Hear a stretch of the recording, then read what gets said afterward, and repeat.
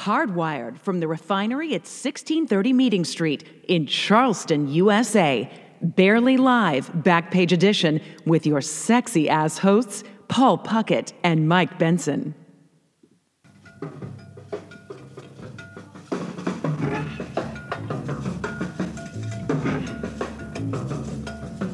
Okay, you can use some of our American Express miles to get your tickets. Listen up. I'm going to go with Florida.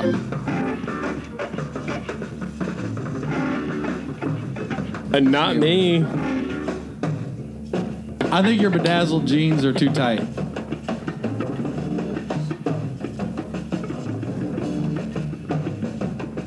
No, I don't think so.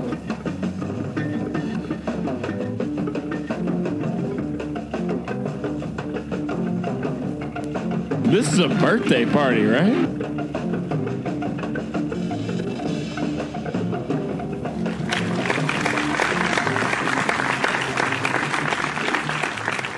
Woo! Well. I know, we actually made it. Well, how many times have we told people we were going to record and then just, didn't? Whoa. Imagine that. Starting off. That's a little Quaker City Night House for you, though, actually. Yeah. Let me, I'm two-timing over here. We got so much going on, All right. Paul. Let's do one more of these. Ah, they're happy. They're happy. Happy to have us back. I like it. We're starting off with Quaker City Nighthawks, a little band out of Dallas. All right. The song's called Colorado. Sounds pleasant. I think we maybe should feature more songs and play and be like, hey, this is a song that I liked lately. Yeah. You know what I mean? Kind of let the people have it. But without further ado, Mike Benson. Hey, what's up, guys? And Nice I'm to Paul see. Puckett. And this is the back page. Yeah, I mean, this is a stripped-down version, which maybe all you guys ever get again. But who knows? yeah, it's hard these days to round everybody up, so we've decided not to try to do that. We actually, were we having lunch and kind of decided to do this? It was kind of like, let's just get the ball rolling again. Yeah. Just you and me, make it simple. And then, of course, if the other fellows can dive in here and there and Yeah. make it happen, then yeah, we will do that. But for now, it might just be the Mike and Paul, the old back page. We already do the back page of Southern Culture on the Fly, which, by the way, is not dead, despite what you may have heard. It's just under new ownership. Yeah, it has new pet owners. Yeah. I guess you can call them, or new, whatever. Caretakers. Why am I trying to come up with something new? You already explained it. Yeah, but so those guys have they've already released their first issue. Me and Paul are still on the back page right where you left us. So go check those guys out, Southern Culture on the Fly. Yeah, but this is now the back page version via Soundwaves. And we got, I don't even know if we're really going to have a call-in guest. We've got all kinds of stuff to talk about, though. We got some little, some of our new sponsors like we always do. Yeah, always have a sponsor or 10 trying to get on TV. Yeah. Well, radio, whatever this is. I got all kinds of things to talk Speaking about. of TV, though, we do have a little snippet from the fly fishing Oscars. That happened Sunday night. The same night as the normal Oscars, which I thought was kind of weird. Definitely gets overshadowed by the real Oscars. Yeah. But, so we've got some hot takes from the red carpet there. Because it is fly fishing movie season, isn't it? In Oh, the film my God, tour yeah, going the on. Tour's going around. It'll be here this month. I can't go to it because it's like... I don't think I can either. I'll be in Pennsylvania seeing... It's Easter weekend, isn't it? I don't even remember. It's March something, end of March. I thought it was April 8th. Maybe it's April. I don't. I just remember it's a weekend and I work weekends, so I can't do it regardless. That means beer will not be spilled on me, but I will not be there anyway. Yeah, somebody just spill a beer on you somewhere else. I listened to an old Barely Live today just to kind of get the vibe. Yeah. It was like episode 27, and it was the episode right after like you spilled beer on me the second time. And you go, well, this time I decided to not come to it after drinking all day, and I thought that would help my chances, but somehow I still spilled beer on you. Yeah, I had a run there. I tattooed the back of some old lady's head one time because I spit beer everywhere, and then I dropped a few beers on people's laps. Yeah. I mean, one time, like you said, you reminded on the Barely Live episode that That was the day that you spent all day fishing to get the popping cork, or something along that. You spent all day fishing. Yeah, I fished all day. And you came in with those Mike is drunk eyes that are like, somehow your eyes get small and they fill up. You can see the whole circle of your people. And you can just tell that, it's like, and I haven't seen that in a long time. Neither have I. It's been a hot minute. I mean, especially now with the baby around. It's the baby. Yeah. I mean, it's fine and dandy. Like, I'll have a drink. I'm having one right now. But the thing is, like, that baby wakes up at like 6 a.m. every day. She don't care. Do you want to guess the last time we recorded? Let's see. It's been a hot minute. I mean, do you think you've had the baby? Have you ever recorded since you've had the baby? I'm going to say no. March 27th is the last time we've done So this. a year ago. Almost. Was that with Jay? Let's see. Probably. A day in late March. No, because he was here during tailing season. Yeah. Isn't that crazy? It's been almost a year since we've done this. Yeah. That is sad. A lot's happened. A lot's happened, which is why we don't need a whole lot of help to fill this show up. When was baby born? July 23rd. Wow. So July was baby, and so she's going on 8 months old now. Is she 7 going on 8 months? It's like they Yeah. grew up so fast. I swear though, like as soon as she hits a year old, she's no longer. There's no more months. I'm not doing that. I hate that crap. Like, how old's your baby? It's the he's best. 36 months No, old. you have like, to do it to her too. Stop it, man. You have to. Why? And you will. I Why? promise you will. There's no reason to use months. That's Because she's a year old. Because if she's Done. a year and a half, or you want to say more than a year and a half, and you're like, no, you want to brag about that she's, I don't know. It's a weird deal. 18 months. Somehow 18 months doesn't sound weird to me when people say 18 months. Because you're right. That's a year and a half. That's a delineation mark.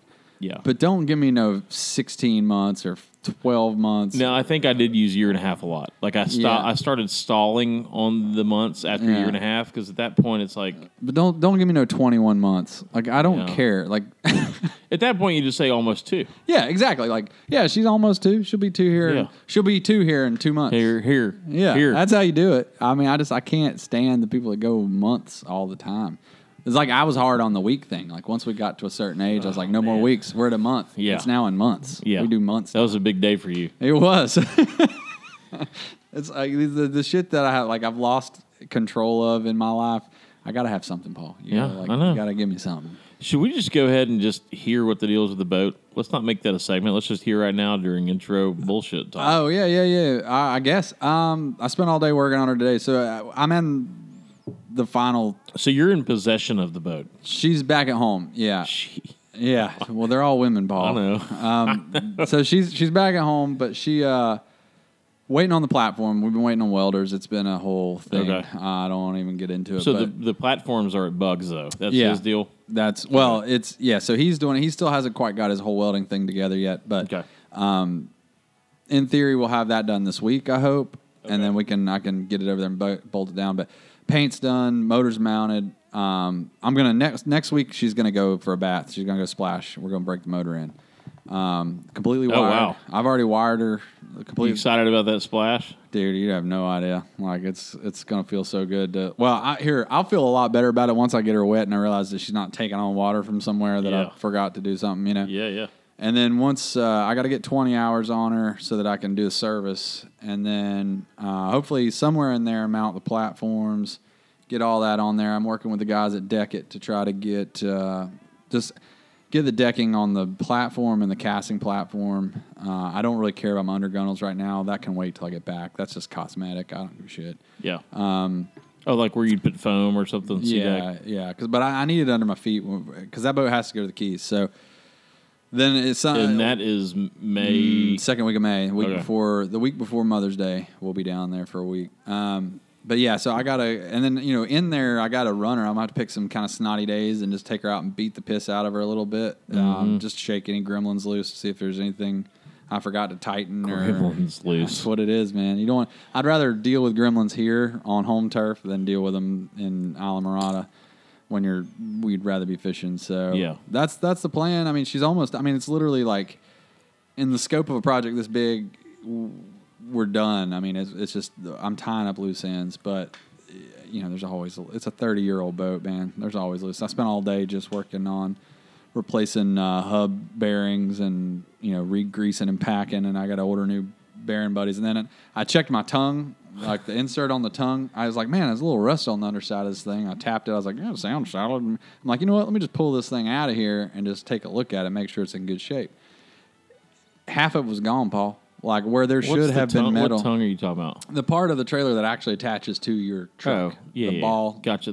Gotcha. Well, Yeah, in my case, it's an aluminum I-beam trailer. So there's two I-beams come together, and this tongue is galvanized steel that just or galvanized aluminum that goes in there and bolts into the I-beams, and it sticks out, and that's what you hook to your truck. Well, the part I couldn't see inside of that aluminum, the little thing that moves around. it was 80% gone. Like the rust had just dissolved 80% of that tongue in there. So Yeah. Which is going to happen eventually. that thing would have snapped in half at 80 miles an hour somewhere in the middle of Florida at 2 a.m. Yeah. And that would have been the end of my boat. It would have went shooting off Not into good. outer space. Yeah, that thing would have popped off. It would have been. You're just driving your boat. Oh, man, your boat does look good. I mean, I always put safety chains on her, but I don't know how much they'd hold on at 80 when that I-beam hit the pavement and just fucking upended that dude. thing. So, so I'm glad I pulled that out, but now I got to replace that. It's just always something. I mean, the more you dig and the more you try to like be like, all right, I'm going to go through this thing with a fine tooth comb. At some point, you're just like, you're screaming uncle. I mean, you're like, fuck, stop. I don't want to find anything else. It's kind of like, why do I want to go to the mailbox? I'm just going to find something I don't want to deal with. Exactly. Or open your email or anything else. Yeah. But yeah, no, it's good. It's good. My in-laws are in town for a month. So I'll be able to use them as a babysitter to get all this stuff done because the baby, if me and Joanne are both in the boat, I can take the baby in the boat, but I'm not. Yeah. She's not old enough to like pop her in the boat with me solo just yet. So I think Piper, we put her in the boat for the first time last June, so she would have been basically a year and a half old. Oh no, this baby's going in. She's going in before she hits a year, I'm sure. But I'm just saying that's the first time Piper went in a boat. I think Alex had his babies in a boat like at 6-7 months or something. Yeah, I mean, granted, she'll be in somebody's arms and wrapped in a damn life preserver, but still, I got nothing but plans for family vacation or family outings this year. So I plan on Piper seeing the boat this summer quite a bit.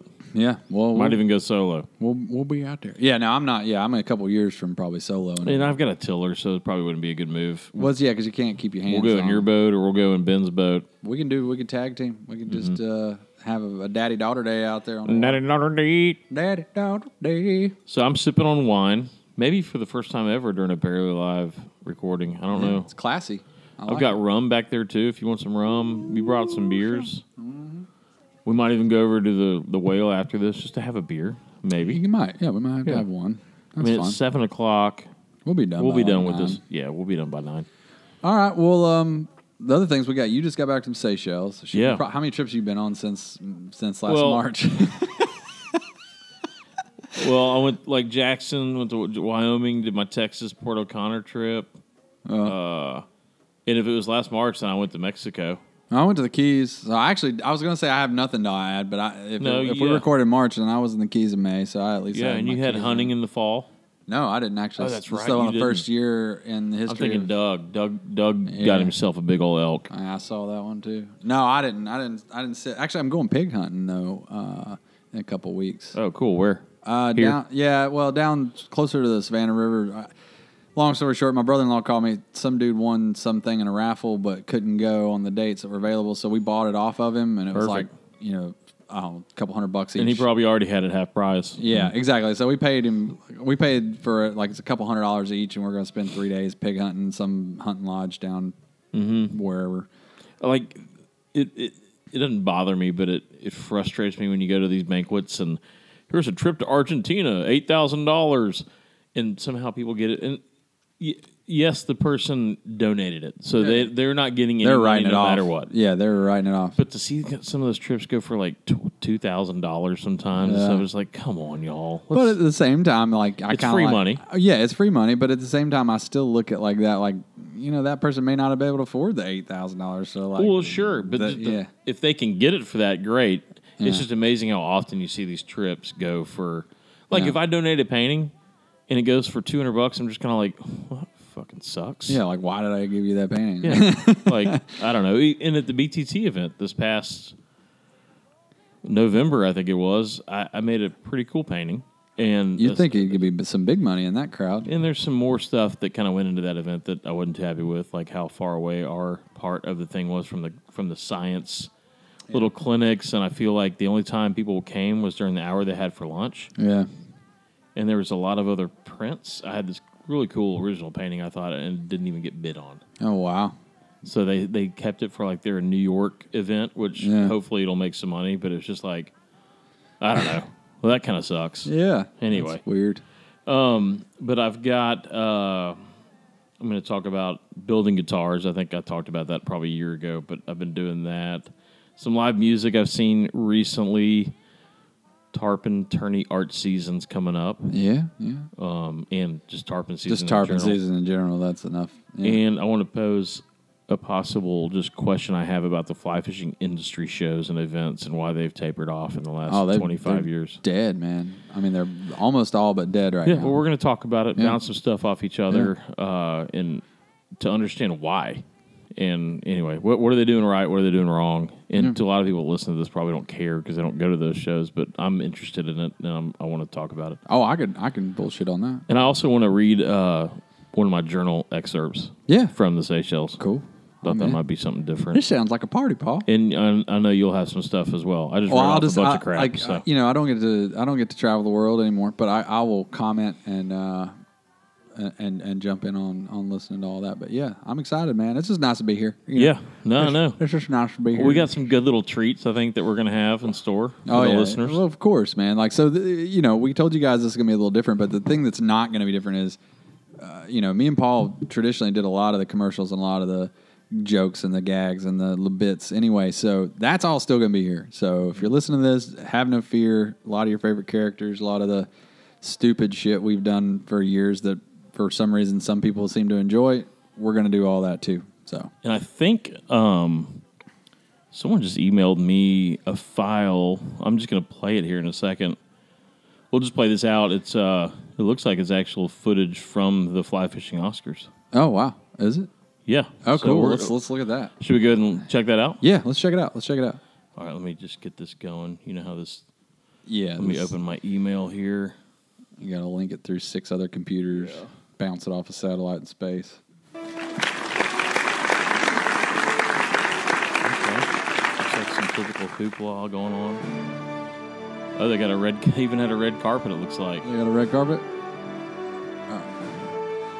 Welcome to the first annual Fly Fishing Oscars. My name is Brian Seacoast. My name is Brian Seacoast, and I'm here with Carson Scaly. Brian. There he is, ladies and gentlemen. Now, me and Carson, we've got the tag-ins on both sides of the red carpet. Thank you, folks. So awesome to be back. Yeah, I'll clap too. Yeah. So we're on either end of the red carpet. We're just going to snag some of the big stars tonight. We're going to talk about their promotional videos, the things that have brought them here, of course, and then what they're wearing. You know, everybody wants to know what the guys are wearing. Everyone wants to know. Let's get it straight from the actors, directors, producers. They're all wearing the newest, latest, and greatest stuff from the fashion of fly fishing. And Brian, it looks like you've got someone down there that everyone's going to know. Absolutely. I have pinned down the man himself, the man from down under. Yeah, well, man. I think that's Australia. He's from South Africa. South Africa. Yeah, mate. This is Jocko. Yeah. Jocko. Yeah. He's been in all the films. You know all the films from Captain Jack. Yeah, mate. Thanks for knowing that. Yeah, Jocko. So what film are you guys promoting tonight? What brought you here to the Fly Fishing Oscars? Yeah, first of all, mate, you're a legend. You know it. I know it. Everyone knows it. I do. And just to be standing here next to you is quite amazing. Just wanted to say that's very kind of you, Jocko. Yeah, but we're here promoting our new movie. We've been working on it for about 7, 8 years, and all the stuff we've been putting out has basically been parts and pieces, teases from this movie, just to make you think we're doing new movies. But we've been working on this movie, and we've won tons of awards from the other stuff. Right. Of course, Captain Jack, one of the biggest names in the industry. Just no big deal. This is the movie. It's called Mama Said Jack You Out. Mama said Jack you off? Is that what you... No, mate.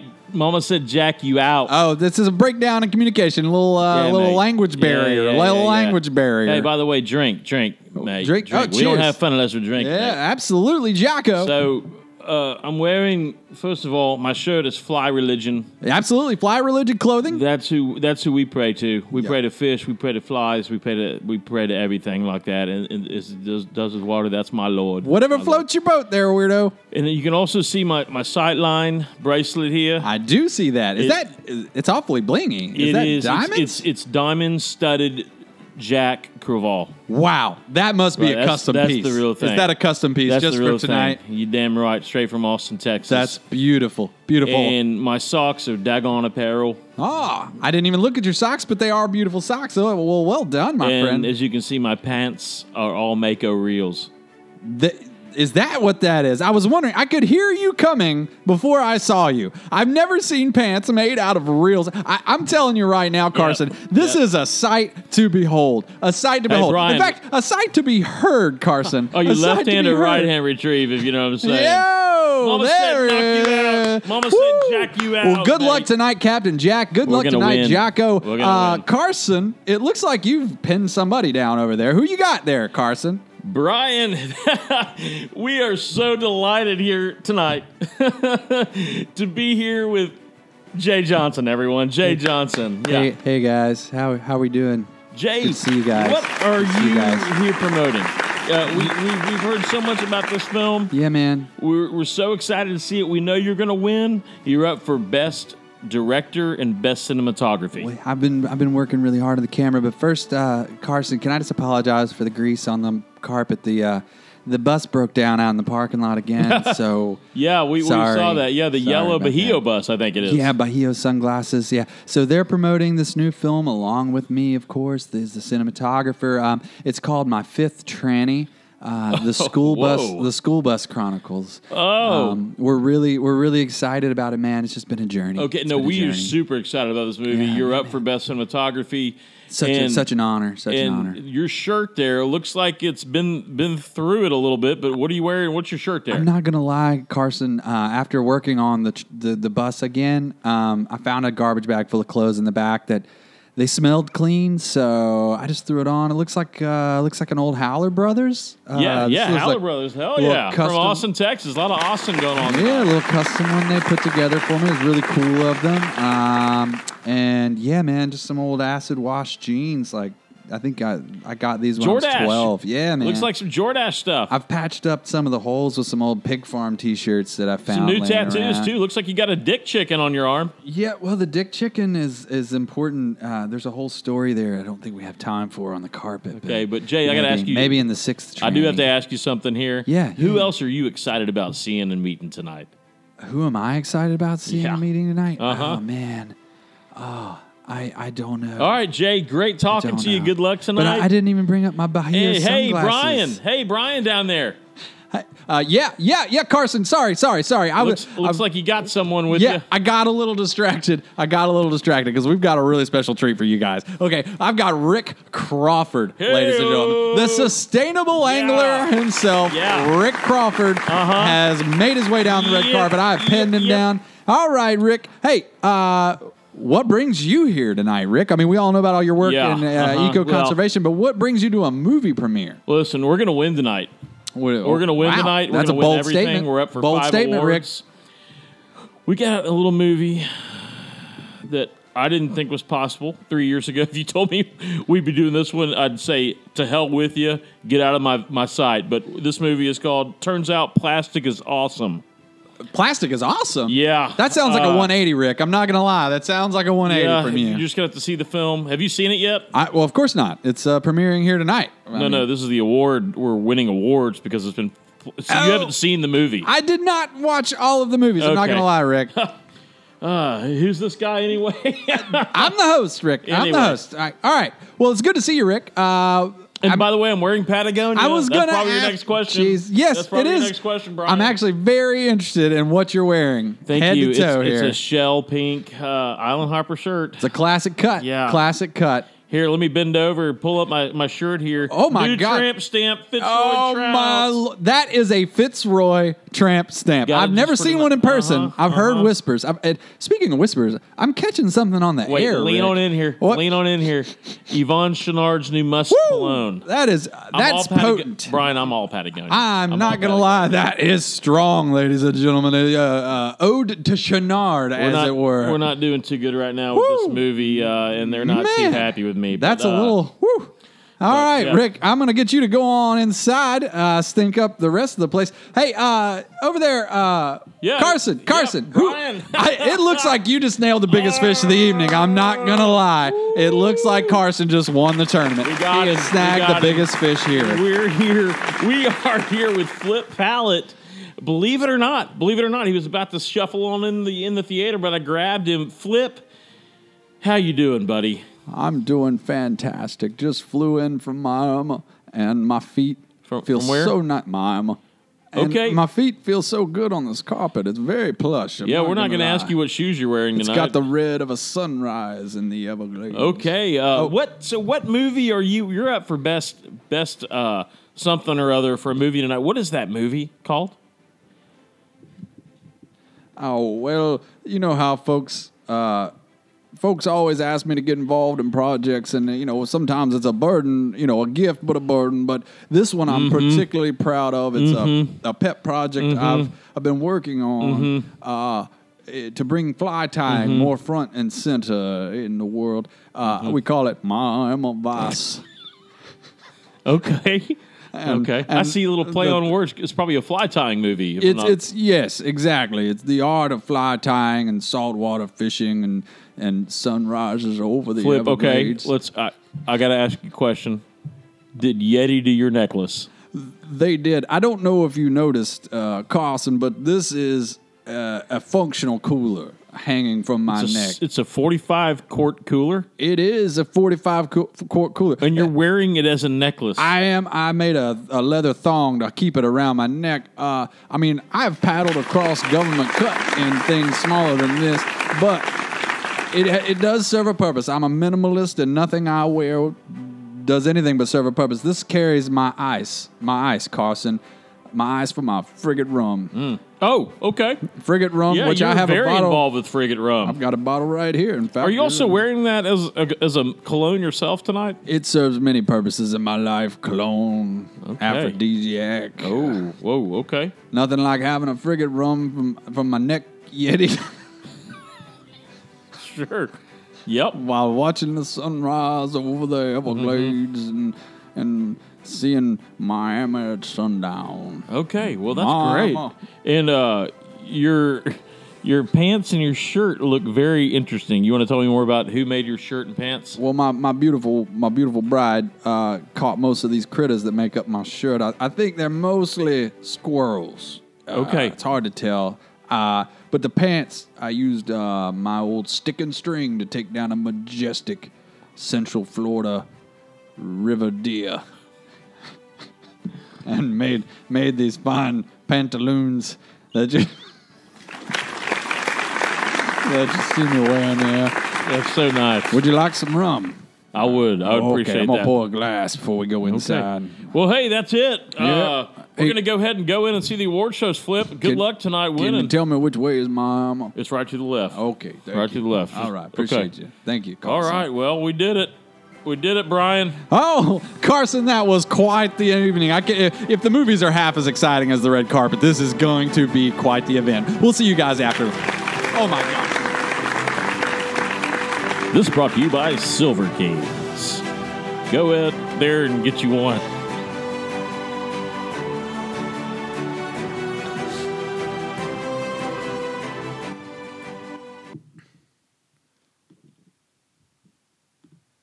Amazing. No mortar. Just like the Incas. Dude, what's the secret? Always puffed. Never crunchy. This is the best spring break ever. Check out our best ever Spring Break 94 with Beauty and the Beach, Blind Date, beach versions of Lip Service, The Grind, MTV Jams, The Jon Stewart Show, and lots more. Plug into MTV's Spring Break 94 all this weekend. Hey guys, it's Ben, huge fly fisherman. I just thought it was time to let you know that this is the worst fly fishing podcast ever. You hardly ever talk about fly fishing, and when you do, it's not about trout fishing. Have you guys ever even caught a rainbow trout? I doubt it. And there was that one episode where you guys were fondling some guy's nutsack. Yeah, great entertainment. You know, I tried some of that coon claw powder. Do you want me to send you pictures of the rash that I got? Paul, maybe you should just stick to your watercolors. Mike, go back to your boat project that's taken, 6 years? Who the hell says Lappy Hughes anyway? This show has not been funny since Will left. Well, I just wanted to let you guys know that you suck at podcasting even more than you suck at fly fishing. And one last thing, chili is supposed to have beans in it.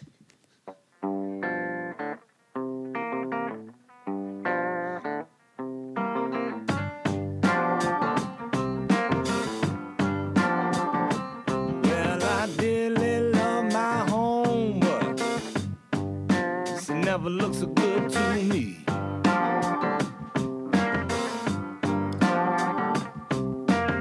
A blue sky and dragonflies, a muddy creek, Lord set me free.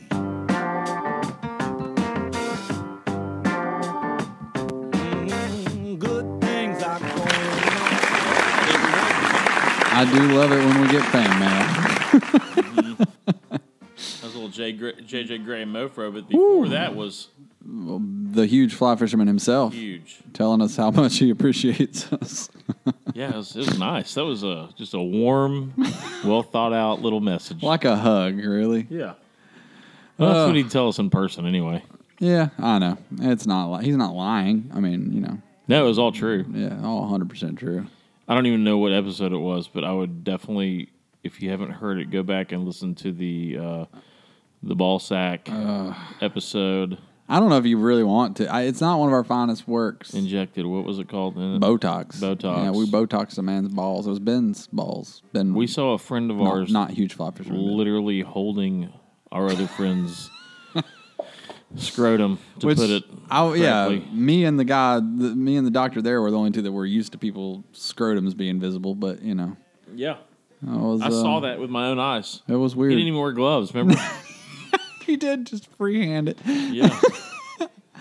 That's God. Just not something I thought I'd ever seen. It was a party atmosphere. Yeah, it was weird. The whole thing was weird. So out of context. There was a margarita machine whirring in the background. It was like a lot going on. Scrotox episode. Yeah. Beware. It was not. It was something. It was something. What do you want? Well, that was cool listening to we saw on. Yeah, we were watching. But we heard the audio. Yeah, the Oscars thing. It was good to see all our old friends. You know, getting recognized for their upcoming films I haven't watched half those films either. And now I feel like bad, but you know, Rick seemed a little. He was a little put out by the fact that nobody had seen his movie yet. But we'll have to call him up and apologize, I guess. But all right, man. So what's up on this little tidbit here? Oh yeah. So I'll lead it in with and I think I've mentioned this before is. Big fan of like Western art. My background, old Tejas and Remington and Russell and those guys, and I've been a big part of like. I'm not gonna say the reason I paint, but since I started painting and drawing, I became aware of those guys a lot and love their history and their stories and their kind of legendary input on what Western art is today and American art in general. So when I paint. I've been kind of on this 10-year journey of trying to figure out how do I make marine angling art. And I didn't mean to make it sound like Marines, like the Marines. Yeah. Or something. Well, yeah. I mean, for years, guys like Gary Chen and like marine culture. Yeah. Well, like the Gary Chens and the Guy Harveys of the world have all. There's like a style when you think of saltwater artwork and fish. You see that style. Yeah. Like that's what you see in your head. I mean, as basic of an analogy as that is, but I know there's a lot more guys out there. And like Western art is very landscape driven, mountains, cliffs, Grand Canyons, but very cloud driven and big sky driven too. So I don't have the mountains and that stuff, but I've got skies, and So I've been trying to adapt a lot of the stuff in my artwork lately to simplify stuff, kind of take water out of it and kind of concentrate more on what's going on the top half or the top part of the painting. And what it brings me to, though, is this Western artist this week named Mark Maggiore. And I follow Western art. Like, I get the little magazines, and, like, I'm probably more of a bigger fan of Western art than I might be of fishing art. It's just how it goes. Yeah. But I'm not a cowboy, and I don't ranch, and I don't do Western Western stuff, besides from the fact that I lived out there. And I can also go out west and do cool fly fishing landscapes of people fishing and kind of get that same vibe too. So there's an outlet for me to keep that going. But this artist, if you've probably possibly seen his art, he does huge cloud pieces, little cowboys and cowboys and their horses, sometimes Indians as well. Native Americans. Yeah. That's what I was saying. So he's very... Don't call him Indians anymore, Paul. I don't love his style, but what he's doing is pretty incredible. If you want to check it out, Mark Maggiore, he's a Frenchman. And he actually gets a lot of flack from, like, true cowboy culture art fans. Like, what's this French guy can paint, so he's, like, loves Yellowstone, so he comes over and just starts painting Western stuff. But he did a big show in Scottsdale, Arizona this past weekend at Legacy Gallery. And he broke the record for a living, still alive, obviously not American born, he was a Frenchman, but I think he sold one of the paintings for $500,000. Jeez. And he's living. Wow. Like, he broke records. He broke the record 3 years ago for living artist for Western art. I think it was like $250,000. That's crazy. And it was like a 40 by 60 painting, so it's huge. Yeah, massive, yeah. But I think if you were trying to encompass scale, right? Like, that's the idea behind his art is scale, like to try to take in. Yeah. Because I mean, if you've ever been out west, I mean, a lot of our people that listen obviously have and are out west, but some people ain't. We got a lot of people in the east, and I was until a few years ago, I had never been out west. I felt uncomfortable in that space. Yeah. And that's I say that like. I remember we were in Wyoming. We were in the Absaroka. We're standing in the Absaroka Mountains. We're standing on this like kind of bluff. I don't know, and we're below the tree line on like this mountain here, but it's just all prairie, and then there's some aspen up a little higher over us, and then it goes bald again above that. But like, I can just see forever, and there's so much sky, and there's so much like I can big sky country. Yeah, I know, I get it, but like I remember distinctly like. Feeling uncomfortable. Yeah. Like, I didn't like it. Like, I mean, I enjoyed it. It was beautiful as hell, and I did have a good time. But for a second, just like a split second, my brain was like, this is not okay. It's too big. It's too vast. So if you were an artist trying to capture that, you with your saltwater stuff, but this guy, I can see how a large canvas would help you impart that feeling of scale onto your audience, right? Yeah, because the central character in the painting are the clouds. But then you have these two tiny, like, cowboys on horses. Yeah. And it's like, that's showing you just how big that sky is out there because they're minimalizing. And that's what I've been trying to do a little bit, too, lately, is to me, like, my cowboy is the guide or the angler, and the horse is the skiff. Yeah. Like, I can do that. I just got to come up with a way to make it my own. Well, I mean, we're sitting in Paul's studio, for those that don't know what's happening right now. But, like, I'm looking at a couple half-finished paintings around me here. And that one right there behind me with the little tarpon jumping is a prime example of what I'm talking about. That's obviously Florida Bay or somewhere like that. And, you just have those little keys that are way off in the distance, and they're just like a little black line on the horizon that just breaks up. Yep. Like if you're fishing the backside, and those of you who have done it in the Keys, and you're fishing on the backside, and let's say you ran, I don't know, 8 miles, 10 miles, just enough to get away from Islamorada. And then you're looking towards Flamingo. You've just got this like big open sky, and on a calm day, you've also got that slick water, and there's this little breakout. Like to me, that's the same thing as what we're talking about when we talk about the West with those big vistas and the clouds. So I mean, like I'm going to do live, by the way, on Instagram just for a little bit. So I can see like that painting right there, though. It's like 90% water, 10% sky, but you could easily turn that on its head and make it in the fishing environment, like. The thing that's distracting you from the fact that I don't have a landscape is the fish. Yeah.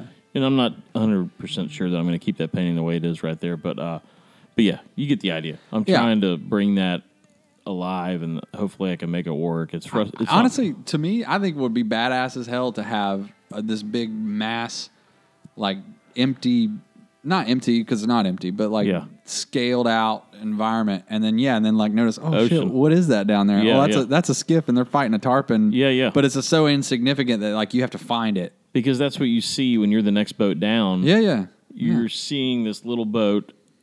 And you're trying to figure out if they've, and it's like, oh, they got one on. Oh yeah, and you could just like, it's like you're like, what are they doing? And then like, you can see that fish break water, and you really just see a splash of water. Or you see something, you're like, oh, I saw the fish. So I did one similar to that on my website, and I don't mean to be spammy here, but it's called like Tarpon Anglers in a Dark Sky. Yeah. And the whole idea is it's just this encompassing dark sky. You know, when you go out and you got a storm coming, and you look up 15 minutes later, and before that, you're like, oh, we're good. But 20 minutes later, you're distracted, and you look up and you're like, oh, my God, we got to get the hell out of here, dude. Sometimes you don't make it. Yeah. Like, it happens quick. And, But, I've been messing around with that. So, with the theme of that, my segue into that is that I'm trying to figure out how to make it work without seeming elitist. But you have all these other groups like Nature Artist Alliance. You have Cowboy Artists of America Alliance. I'm going to start a sporting art, like Conservancy Alliance, whatever you want to call it. Yeah. And I think ideally the first year we have 5 artists, and I've already contacted a couple. And the idea, though, is to start preserving our art form and let it stand out and get more attention towards it and protect it from all this digital art that I'm seeing these days. It's like anything else. And there's a place for it. I'm not totally dishing it. Like you can call it illustration. And some of the stuff I could call artwork, but I'm not going to call it painting. Like you can't paint on something you can Control Z. Just because you can print it on a canvas doesn't mean it's painting. And I have friends that do it. I'm not throwing it in the trash. But the people, I would say most of the people that are legitimately doing it and understand what they're doing don't call it painting either. Like, but some do, and you'll see something. Look at this painting I did, and nothing is called a painting if you have to turn on an on-off button in order to show it to me. Exactly. Like if the original has to be turned on, and you can't carry a canvas out of a closet or a watercolor piece of paper.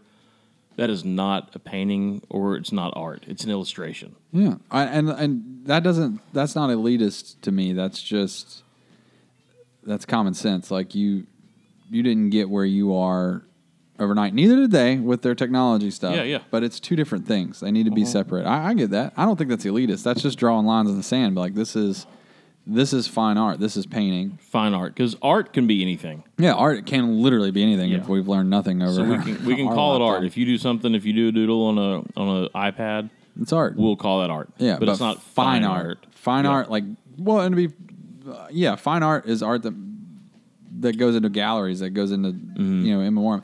No offense to the digital age folks, but most of that shit's going to be gone in 3 years. Like, nobody's going to save that. Like, nobody's downloading your file and saving it. Like, people want things they can put in their hands, like records. Those have come back. They're probably stronger than they even were in the late 80s, early 90s when they started dying. And even when you print, like, if you printed, you got a print of something, like, I have a lot of your prints. I don't have any originals from you.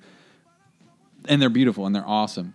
But like when I get around your originals and I get around like the actual thing, the real thing, like, you don't want to be touching paintings, but as a general rule, but like you can feel it. Like that's different. Like a person's hands touched this and made this into reality. When you go to an art gallery, you see Picasso's and you see, all these famous artists, you feel something off of it. And it's not just because of how pretty it is and how well they did it and how well they executed it, because you can do that in a computer. It's because that human being touched that canvas with his hands, with his tools, and formed something on it. Yeah. Like that's a special feeling. Like I said, I love all my prints of your stuff, but I've been around your real ones too. And like you get a different vibe off of something that had a human being's touch on it. Yeah, for sure. And the other thing and my main argument about it is, when you do a painting or a drawing or a sculpture or whatever it is, obviously, I guess people could do 3D sculptures now with 3D makers. But there's a certain risk involved with the next brush stroke or the next move, the next pencil stroke, that if you screw that up, There's no undo button. there's a chance the whole thing's screwed. Yeah. But if you're good enough or a problem solver, you can use that to your advantage and figure out how to use that wrong stroke. I can't tell you how many times I've almost trashed something. I'm like, oh, let's just mess with it. And it's turned out better than it, or you end up painting white all over painting and totally starting over. Yeah. But yeah, there's no Control Z. Yeah. And I'm sorry, that's the line that you cross when you just do undo. Yeah. And that's where my main argument point is with the difference. I think it's a 100% valid point. I have no dog in the fight. Obviously, I can draw some stick figures, but like I get it. Like and I've been lucky enough. I know a lot of artists, and I've been around a lot of artists. You primarily, but I've met some other guys too. And it's just what you guys can do. It blows my mind. Like and each one of you is a little bit different, mind you. Like your thing with paint and watercolor and like. That's you, and I can see when your painting's from a mile away, and like, oh, there's Paul Puckett over there. That makes me feel all tingly inside. Like I can spot your stuff, and I can spot George Martinez. I can spot his stuff. Yeah, same thing. Yeah. I know his style. I know how he does things. Brad up in Asheville. Yeah. With his ink and pen and totally. a marker, like his marker away. Shit, like it, and and even guys like what's his face, MFC. I'm blanking here. Out of Michigan, lives out west. Oh, Derek? Derek, Young. Yeah. So like his stuff, same thing with those big, bright, bold pops of color and like really focusing in on those things. Yeah. Like, but that's what art is. Art is having a unique signature, and it's because you're doing it with your fucking hand. Like that's why they call it a signature when you sign something. Is you're signing it. So you guys do that with your art, and so like I get it, man. I don't have a dog in the fight, but if I did have a dog in the fight. You'd be damn right. I'll be signing up for your conservancy. Real quick, Kenny Gregg requests to be part of our live feed. Okay. I like Kenny Gregg. But we might, if he doesn't get, we're not going to beat a dead horse. I just wanted to bring up, and I'm looking forward to starting this new alliance, isn't probably the right word, but hey, Kenny, we're recording right now, buddy. He's at a bar. Oh, he's partying. Go figure. Uh-huh. We're going to let you have it. Hey, I got something for you to see. Okay. We can't see on the radio. No, nobody can see you. Well, can you see me? No. Well Paul can we're see. We're recording our podcast. The people on the podcast can't see you. Well, I can't see you on your phone. Oh, well, hold on. We got problems. Well, oh, my God, he has like a nudie suit. Oh, it has like roses on it. That's amazing. All right. Well, thanks for tuning in, Kenny Gregg. We need you back on the show sometime soon. I'm probably going to... Hey, anytime you guys say the word CUDA, I'll drink a beer. All right, buddy. Have fun with your rodeo. Well, then, CUDA. Godspeed. Oh, Lord. The phone calls up Paul Puckett gets. All right. Well, I kind of had to take it. So requesting to join your thing. Yeah. So, just to finalize, look, that's my next kind of project on the horizon. Yeah. I'm going to go to that Cowboy Artist of America show in Fort Worth in November, kind of get a feel for what they do and how they do it and kind of model this thing I'm going to do with wildlife, sporting art. Yeah. There we go. So I like it. That's the long-winded version of what I was going to bring up, buddy. I dig it, man. I'll dig it. So how do I... Here, I'm going to X out of the live. I don't know how to do any of that. Okay. That's why you do all the techie stuff, bro. So anyway, where you got... What do we want to do our little new sponsor, some podcast interview show, or do you want to... Yeah, I think we would call it on this one. We do a little highlight reel. So because we are the powerhouse podcast that we are, Backpage. Yeah, other podcasts reach out to us all the time. Like, hey man, can we like, they want to pick your brain and stuff, and then every once in a while, they'll be like, hey, could you give us a little shout out? So these guys reached out to us. We told them we put a little spot on here. So we're going to give you like 60 seconds of their podcast. I know that's not a lot of time for you guys to decide whether or not you want to listen to somebody else, but we're going to give you 60 seconds and then let you decide if, maybe they're things for you. I don't know. they're nice guys. They're really nice guys. They're doing their best. So we're gonna give them a shout out. And now, 60 seconds in the Millhouse. Steve, Hi there. This is Andy Mill. Andy Mill from the Millhouse podcast. A pleasure to meet the Barely Live audience. I'm here with Paul Puckett, and we're going to do a little quick 60-second interview with Paul. Hey, Andy. Hi, Paul. How are you? So it's me, Paul, and Nikki here, and I just wanted to ask you, Paul, about your beginnings in fly fishing and what really brought you into the sport. So, Paul, what? Where did you get your start? What brought you into fly fishing per se? It was just backyards, just buddies' ponds, bass fishing in East Texas. But wouldn't you say, tarpon or permit? You've been tarpon fishing, so wouldn't it be tarpon? No, it was bass in East Texas. There's not a lot of tarpon in East Texas. I mean, I'm looking at your artwork. I really feel like tarpon and permit's probably more accurate. But let me ask you this about bass fishing, because this is going to give me a lot of flack from some guys. Now I'm going to tell you. Okay. But I you bring take this the flack up. good though. Yeah, I've seen it. I do, and I bring this up in a lot of episodes. What's that, Nikki? Anyway, back to the question. So I do this a lot, but. When you're bass fishing, have you noticed that the sharks are really taking a toll on these fish that we're hooking? We're just fighting them too long. They're fighting them too long, and the sharks are killing them. Have you seen that? You've seen that. You've seen that. Not bass fishing, no. You've never seen a shark eat not one? Because my numbers that I'm getting from the guys is like 90% of them are getting eaten by sharks. So never? No, not bass fishing. So you've seen like at least one get eaten by a shark. I mean, maybe. Yeah, okay. Maybe. See, that's what I thought. So anyway, back to the story I was going to tell you. It's a little bit long. Actually, it's very long, but we're going to get into it, and then we'll talk about it in just a second. But we got this message from Papa's Pilar. We'll be right back. And now, 60 seconds in the Millhouse. Okay, well, that was that. Hey. Good luck to them. I don't know how well their podcast is going to do, but it sounds like, Paul, you threw them a bone there to come and let them interview you. But they seem like they're good dudes. Yeah, and never heard of that Mill guy. No. It's weird. He kind of seems like he knows what he's talking about. He did sound opinionated. I'll give him that. Yeah. Yeah. All right. Okay. Cool. Hey, good luck to you guys. Hope your podcast turns out.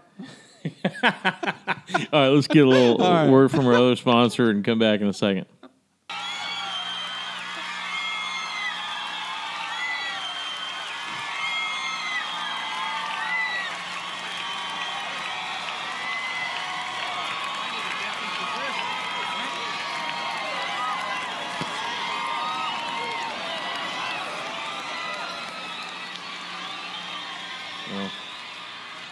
This didn't turn out to be what I wanted. Hold on a second. Amazing. No. How fast can you get your money after a car wreck? Call all nines now. George. Hey, you! Wake up! You're supposed to be having fun! Want to see something really, really, really cool? Expand! Say it! Expand. Love ya! Mean it! Expand is the first video game network that lets you play real people across town or across the country. You even get to use your own games. All you need is a Sega Genesis and a telephone. Oops. Bad hair day. Hey, let's play. My life. Have you ever had Barely Live with just Mike and Paul? Have you ever had Barely Live with just Mike and Paul? No, I don't think you have. No, you haven't, not at all. But I think you will enjoy this, as it doesn't mean we're done with Doug and Travis. We were just done with herding cats. I could go on and have unnecessary analogies in the song. Back page edition with Mike and Paul.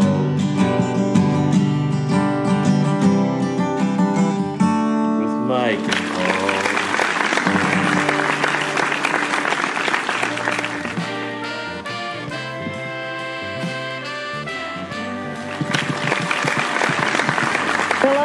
Ashley was getting too. Hello? What?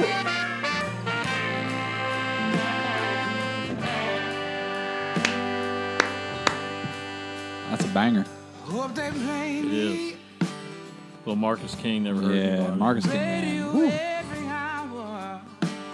So I guess I had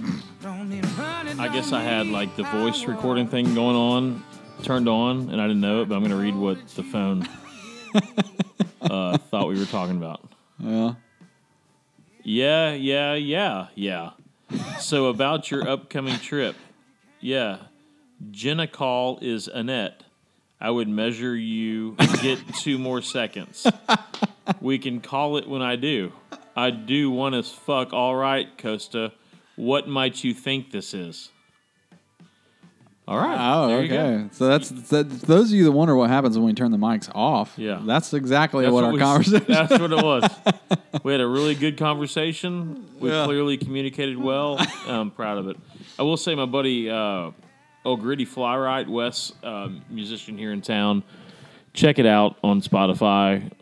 Gritty, Gritty, Fly Ride, FLYRIGHT.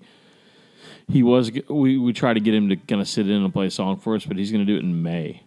Yeah. The reason he's going to do it in May is because I assume we're going to do like this once a month, hopefully. Oh yeah, absolutely. And he's got a lot of stuff going on in May. He wants to do it in May and then use it to promote some upcoming shows and say, check out this podcast. He knows we have like 3 listeners, right? Well, yeah, but there's 3 more people he could have at a show. That's true. That's true. Yeah. But if you're here locally, he's playing a couple times. But if you're not local, look it up. If you like soul, gritty, kind of country rock stuff, that's what this stuff is, and it's good.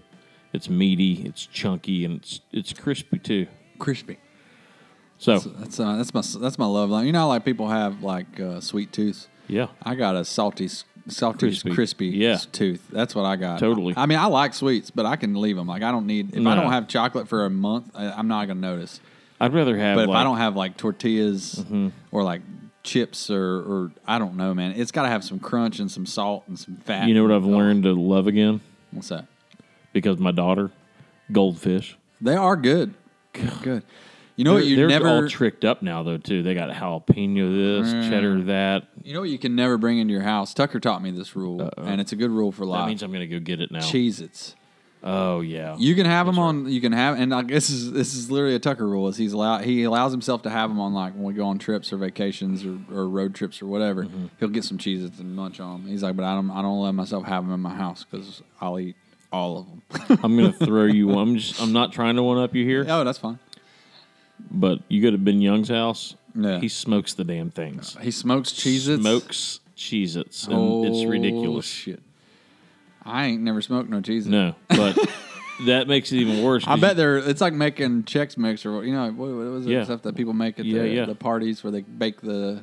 Usually Cheez-Its are in that, the trash or whatever they call it. Yeah, and they throw it in the oven or whatever, but so do it on a tray. Oh, dude, shit. It's ridiculous. Well, I know what I'm doing for Christmas now instead of the crap. I'm going to smoke the shit out of some Cheez-Its, apparently. There's not one that survives. Oh. They all die. By the way, your smoker, that has been my... I haven't done that in a while. It's so good. It's easy. It's so easy. I mean, I just do okra in the oven. Like, that's okra... For Southerners out there, because I don't know if you can get it up north or out west. I have no idea. Yeah. It's in every grocery store in the South. Yeah. People overlook okra. It's super versatile. It'll be the next Brussels sprout. The Brussels sprouts had a great 10 years. You slice that thing, like just slice it relatively, I don't know, quarter inch, half inch, and then spread it out on a baking sheet, some salt, some pepper, a little olive oil, toss it in a bowl or whatever. Yeah. Spread it out on a baking sheet, throw it in the oven. It's fantastic. It's so good. You could put it in a hole in the smoker if you got that option and do smoker, of course. I just use, what's really good on them? Montreal's steak seasoning. Oh, yeah. Premix. Yeah. Throw that on there with a little olive oil and just shove it in the smoker. And you don't have to dip it in anything. No. Just by itself is really good. No, okra, it's wildly underrated vegetable. Wildly underrated. Wildly. Yeah, I think it's just because people are scared of it because they're just not used to cooking with it if they didn't grow up with it. And there's a slime aspect that some kind of people freak out about. But by baking it or smoking it, well, smoking it, you're going to have it because it's enclosed a little bit in there. But if you bake it, you get rid of that. Yeah. Now, if you boil it or do something stupid like that, I don't know why you'd ever do that. No. But, and air fryer. Air fryer is another good reason to use your air fryer. You can air fry the hell out of something. We don't have the air fryer. I got one. My wife uses it more than me, but I will say it's handy for some shit. If you like crispy, it's good. Yeah. It's not the best. I don't like it the best for vegetables just because it tends to make the outside kind of leathery and, it does cook. But like sausage, shit. Like pre-cooked. Sorry. Pre-cooked. Yeah, I burped in the middle of that. But if you were had like some andouille or something and you bought like pre-cooked smoked sausage at the store, or even whole link sausages, but you throw those things in there and it's just circulating hot air around them. Yeah. And so it just plumps them up and crisps them up. Oh, or frozen meatballs. We do that a lot. You just throw them in there. So they're frozen. You put them in there frozen. Frozen, give them 20 minutes, 15 minutes, and they're done. Okay. And they're like all crispy and brown. And they're not sitting in olive oil or anything? It sits on a tray. I don't do anything. I just throw them on there. And how does it work? How's it getting? It literally just circulates hot air. It's a convection oven. Essentially, just so it's frying it and crisping it without burning it, essentially. Yeah, it's just keeping scalding hot air rotating around every surface of that, whatever it is. Yeah. Okay. It's good for frozen, like French fries or hash browns, that kind of shit. You throw them in there and it'll brown them up. Anyway, we got way off of. No, I like that thing. A little food talk. Yeah. So before we go into fishing trips in general talk, I'm just going to mention a couple bands that I've been checking out lately. I went and saw about a month ago a band called GA-20.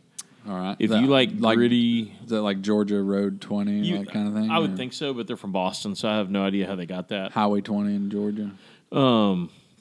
If you like gritty, bourbon-soaked blues... by two white dudes, which doesn't really make sense, but they're awesome.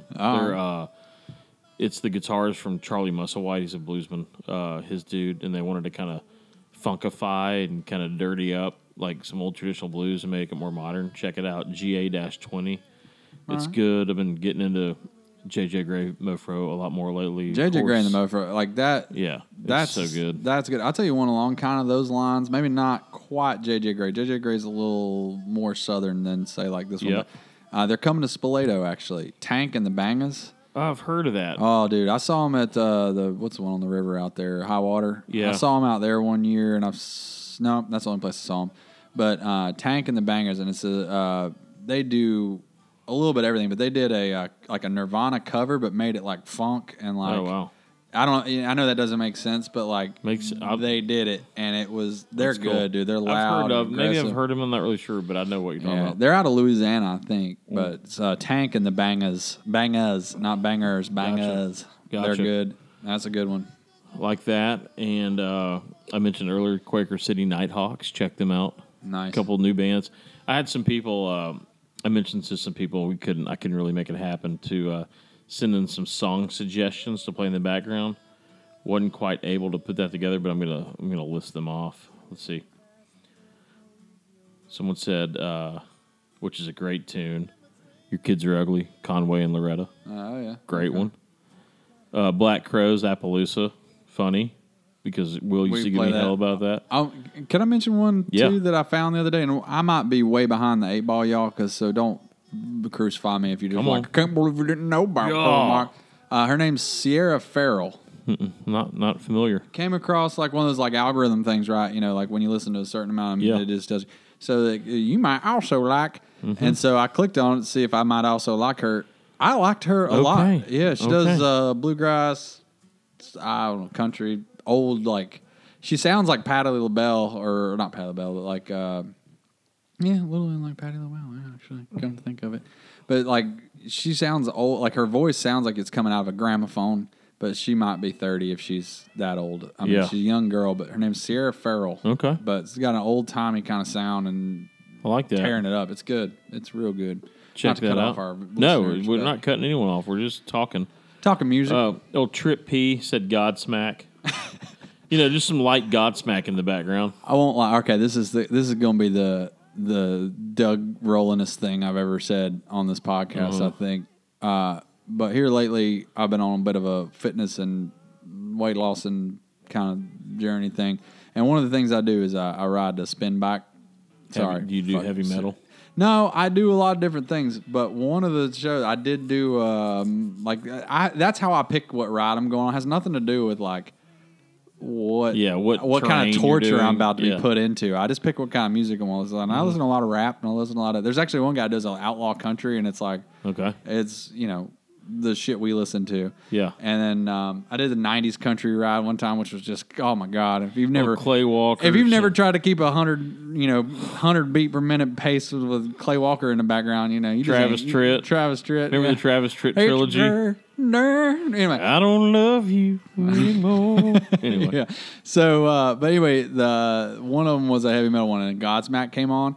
And I'm not going to lie, like, I haven't listened to or heard of or thought of Godsmack in a very long time. I found myself, like, just wait, like, it just came back, and you're like, I forgot this was a thing at one point. Remember when I took a picture of someone's car? Crying Like a Bitch was the song that came on, like, you're crying like a bitch. Oh, my Lord. And I'm like, dude. Remember I posted some back of someone's car, had all these bumper stickers? And I showed them to y'all. You're like, yeah, they're Godsmack fans because all the bumper stickers are like song titles or something. What the hell's going on here? They're Godsmack fans. Those are all Godsmack lyrics. Yeah. So Joshua Larson says Iration. Never heard of Iration. Have you heard of that? It's white boy reggae, if I'm not wrong. Okay. It's reggae, but I can't remember if it's white boys or not. But it sounds like white boys. 2 Live Crew. Okay. Oh well, yeah. Come on, man. There ain't nothing wrong with that. I love I like good hip hop. Mason Jennings. The other day, have you ever just turned on Nas' album Illmatic and just let it roll? I think that's kind of when I started giving up the rap. Well, Nas he's a different cat, but Illmatic, one of his best albums in my book. He had his Nostradamus album, but the Illmatic. Nostradamus. That's like Nas is short for anyway. So he had the Illmatic. Like, you can turn that album on, and this is like, I can't relate to it. I have no inner city drug background to fall back on. Yeah, I'm doing hand Ben stuff just did here. the hand, like, yeah. Ben, I mean, but you can play that, like, and you like we were talking about art earlier. Yeah, that's art. That's that guy's art. Like, that's you hear that, and old school, like one of the stations I have on my YouTube channel that I listen to more than I should is just Wu-Tang Clan, and like everything that goes along with that. Like, it plays in a lot of Pharmacide and all these guys that were big back in those days, and like, I got a question. This is crazy. I feel like every one of my white friends, they all like Wu-Tang Clan. Yeah. Is it like the kit for the white person to like rap is listen to Wu-Tang Clan? I think it depends on how old your early white friends 2000s. are. Yeah, if you're white. For me, it was Dr. Dre. Yeah. If your white 90s. friends are like my age, then yeah, because that I was coming of age. So like I started high school in 99.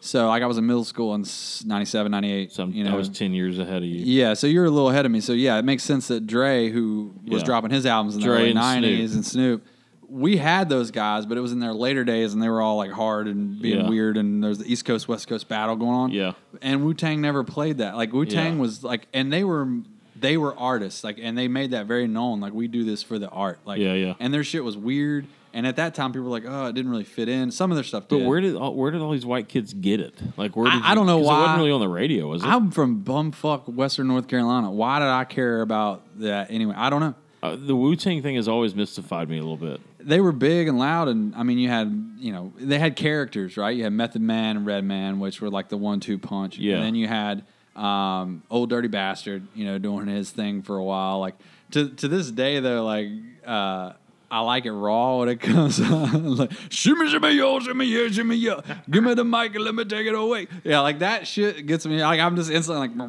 I'm in. Like, I'm there. And then you got, See, I liked Public Enemy, but I liked that weird dude that would come with the glasses. What was his name? He always did the you out here now. Like, I forget his name. That's Flava Flav. Yeah. He had the clock, the big clock. Yeah. Here's a letter to the New York Post. Yeah, and then they were political and like, but yeah, I don't know, man. I have no idea, but like, yeah, I like. It's just funny. It's just funny this combination, and I find it mainly probably in rural America. Yeah, because I spent a lot of time with buddies of mine in college that were from the country. We'd go out there to pasture parties. You either listen to country or you listen to rap, and it was equal parts both. And I'll say this like I'll say that, like, honestly, rap is poor people music. Rap is oppressed, drug slinging, it's hustlers and gangbangers and all that. But when you really listen to it, rap is an expression from people who don't have any other way to express themselves. if you look at bluegrass and you look at true country music and you look at that, it's the same shit. We don't. No, I'm in no way, shape, or form trying to say that. I'm not trying to say the white folks have any kind of bearing on understanding of what a minority person would go through. We don't. But poor people have to find ways to express themselves and make themselves heard. People that are being oppressed in one way or the other have to do that.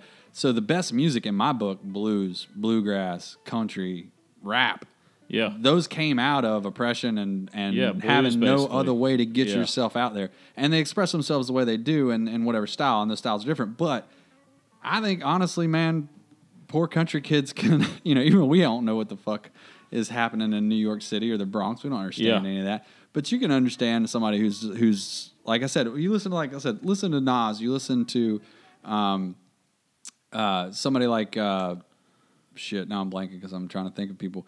Mos Def, you like him. You listen to guys like that are using it as an art form to express points and to get something across to you. Public Enemy was a prime example. That's what they did. They were like, look, this is what's happening. Here's how I can tell people about it. You listen to those guys and you'll like it. Well, you may not like it, but at least it'll speak to you. Versus, just like we have country pop that I have no interest, like Florida Georgia Line bullshit. Yeah. There's hip hop and shit that's literally made for no other purpose than to make money. Well, and that's fine. Girls will shake their ass to it. You'll play it on the radio. It'll get money. But like, that's not the shit I'm jamming to in my car if I'm going to listen to rap. I promise you. So we'll obviously have to do our fishing trip thing in the next segment, which is fine. Because I like where we're going with this. Yeah. But I went to a fishing trip with Patrick Duke and some of the guys from Dallas. Jake Ellington we went to Louisiana. I had never done the Louisiana trip. I did that. I still hadn't. Yeah, I did that in December, and we can talk about that in the next segment. But I was amazed. We listened to rap. If you were riding with Jake, if you were with Jake the Snake, it was all rap. But it wasn't even like Jake started. We listened to rap 95% of the time, and the dudes were like, it's like. It's stuff I've never even heard of, and they're like, and it would one song would always lead to the next one. Oh, dude, you should listen to the one he did with so and so, and it was all connected. Yeah, it was crazy. And I'm sitting here with 10 of the whitest dudes I know, doing one of the whitest activities that exists on the planet. We're in this van driving in the country bayou of fucking Louisiana, and we are just rapping hardcore. I'm watching it and loving it. I'm like having a blast. But I was blown away by that. Yeah. And one thing I got to play, and you might have heard this, and I'm going to start it, and there's a chance we might listen to all 3 minutes of it. It's this girl that she's a rap country. No, is she Katie blonde? Noel. Oh my God, Have you heard this song yet? I can't listen to it. We're going to. Why? Because people might not have heard it, and they need to hear it. Can I take my headphones off, dude? Can you believe this? It's real. It's the fact. But is it real? I thought it was a joke. I thought it was a joke. I'm hoping it's a joke because she's making money. If she's making money as a parody artist, like the next Weird Al Yankovic, great, go for it. But if this is real, I quit. I don't want to be a part of this planet anymore because she puts everything in there. Critters, I know, it's all in there. I'm all about, like I said, it's like Bubba Sparks. Remember Bubba Sparks? Yes. No, nobody. Yeah. Oh, you remember? I know. Yeah, Getting dirt. Yeah, he tried it, but it's just not. Look, white people, you're allowed in rap, I guess, if you want to, but don't do that. Don't. It's like a mockery, but she knows you're making a joke out of somebody's art form. But have you heard some of her because she's wanting attention? If you heard some of her earlier stuff, it's like more rap. It's like crazy. Anyway, Paul, I haven't tried to listen to any of her stuff. We're going to listen to this for a little bit, maybe just a minute. Okay, at least a minute. All right. Because some people may not have heard this. I'm sorry, guys. Katie, Katie Noel. You got to look her up on Instagram. I've gone into the Katie Noel wormhole. She's just a white chick in a backwards ball cap. No. Let's go. Did you come watch it? I don't want to watch it.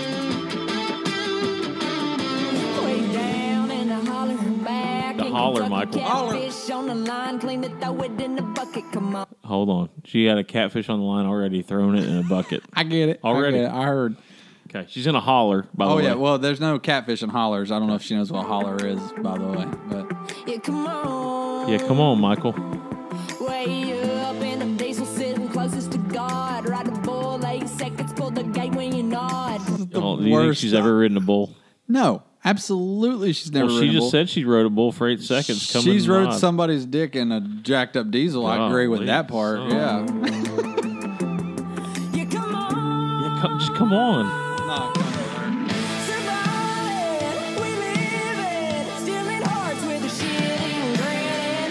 Fried chicken, cat biscuits, summertime cold. Okay. We're just going through word salad now. She literally just starts listing all the things that she can think of in the Southern Dictionary. Have you ever heard of cat head biscuits? Yes. What is that? I've never heard of that. It's just a big biscuit. It's like we call them cat head biscuits, but they're just It's large. more about the size than it is the contents. Yeah, there's nothing special about a cat head biscuit, but they're delicious. Michael, but once again, she's just we're putting going, Katie on. Stop talking. Jesus fuck. Sweet smoke brisket down home. More word salad. We know with fresh pig, sweet corn, baby, we grow with redneck backwoods covered in shit.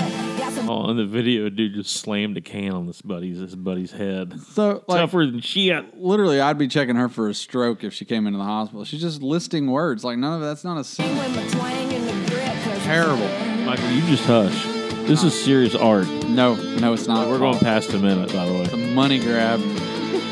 I mean, good for you. Get your money, but if you listen to this and you like it, please stop listening to us. Bushmaster pulled time and bush light, jaw full of outlaw. Have you feeling alright? Scuffs on my beans, wearing these jeans. Roll Tide, go balls, SCC. Smoking turkey, fire. Why are we doing this, Paul? They can't see the video. You're just laughing at shit they can't see. They're just making them listen to the Fish worst are biting. song ever. The fish are biting. They're not biting. There's no T biting. Oh, I hate this. We're going to go to 2 minutes. No, why? 30 more seconds. But why?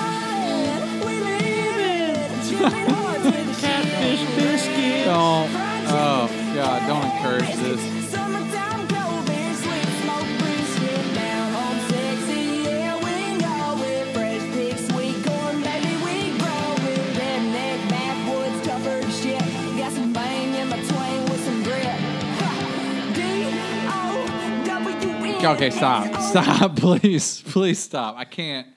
She knows how to spell down home, dude. I can't listen to this anymore. All right. That is atrocious. Yes, and I've seen it because on my Instagram reels. The problem is if all you look at is boats and like country shit, because I do look at a lot of trucks. But if all you're really looking at are boats and shit, like you get all the redneck stuff like all this. that Like stuff. my feed algorithm goes. I get tons of Bass Pro shit, like all these bass boat things. I don't bass fish. All them bass boat things. But some reason that counts in there. I don't know. I guess because she just does word salad, so she hits all of the algorithms.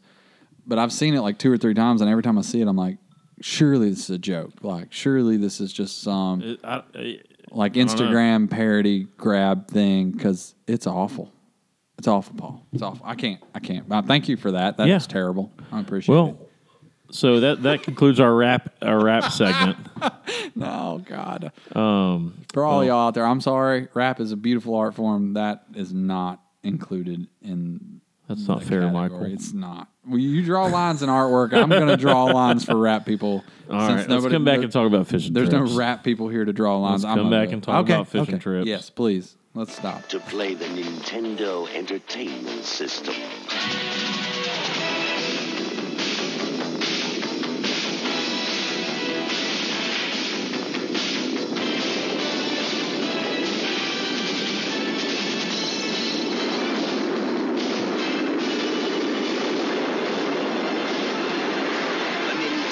Entertainment System. Now you're playing with power.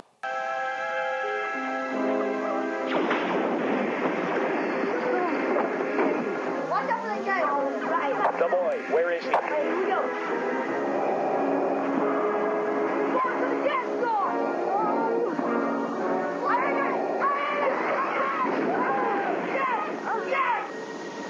Mom, ever heard of Nine?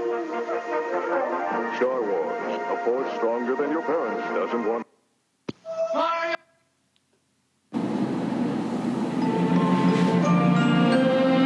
This week on All My Chillin', brought to you by Queso Corn.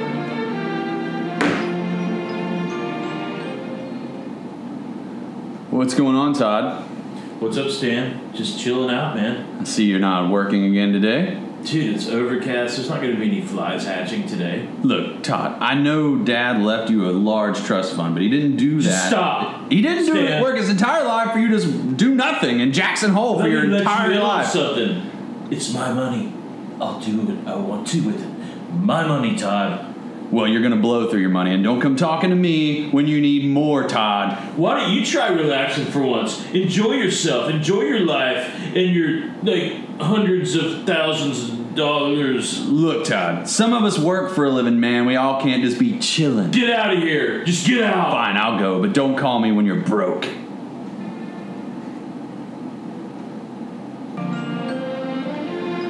All My Chillin' has been brought to you by Queso Corp. Sponsored particularly by Possum Grease. Get your possum grease today.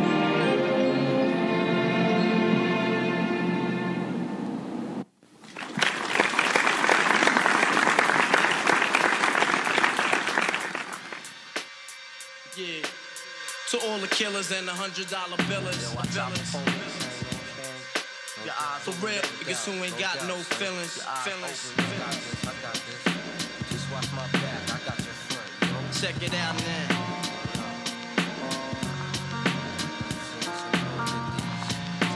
Hello? I got you stuck off the realness. We be the infamous, you heard of us. Official Queensbridge murderers. The mob comes equipped for warfare. Beware of my crime family who got enough shots to share for all those who wanna profile and pose. Rock you in your face, stab your brain with your nose bone. You all alone in these streets, cousin. Every man for theyself in his land, we be gunning. And keep them shook crews running like they supposed to. They come around, but they never come. See, that's rap music, Paul. I like that. That's art. But now it's all like detuning and auto tuning, and you just can't. And that's like back in the day, these guys just got on a mic and said something through the mic.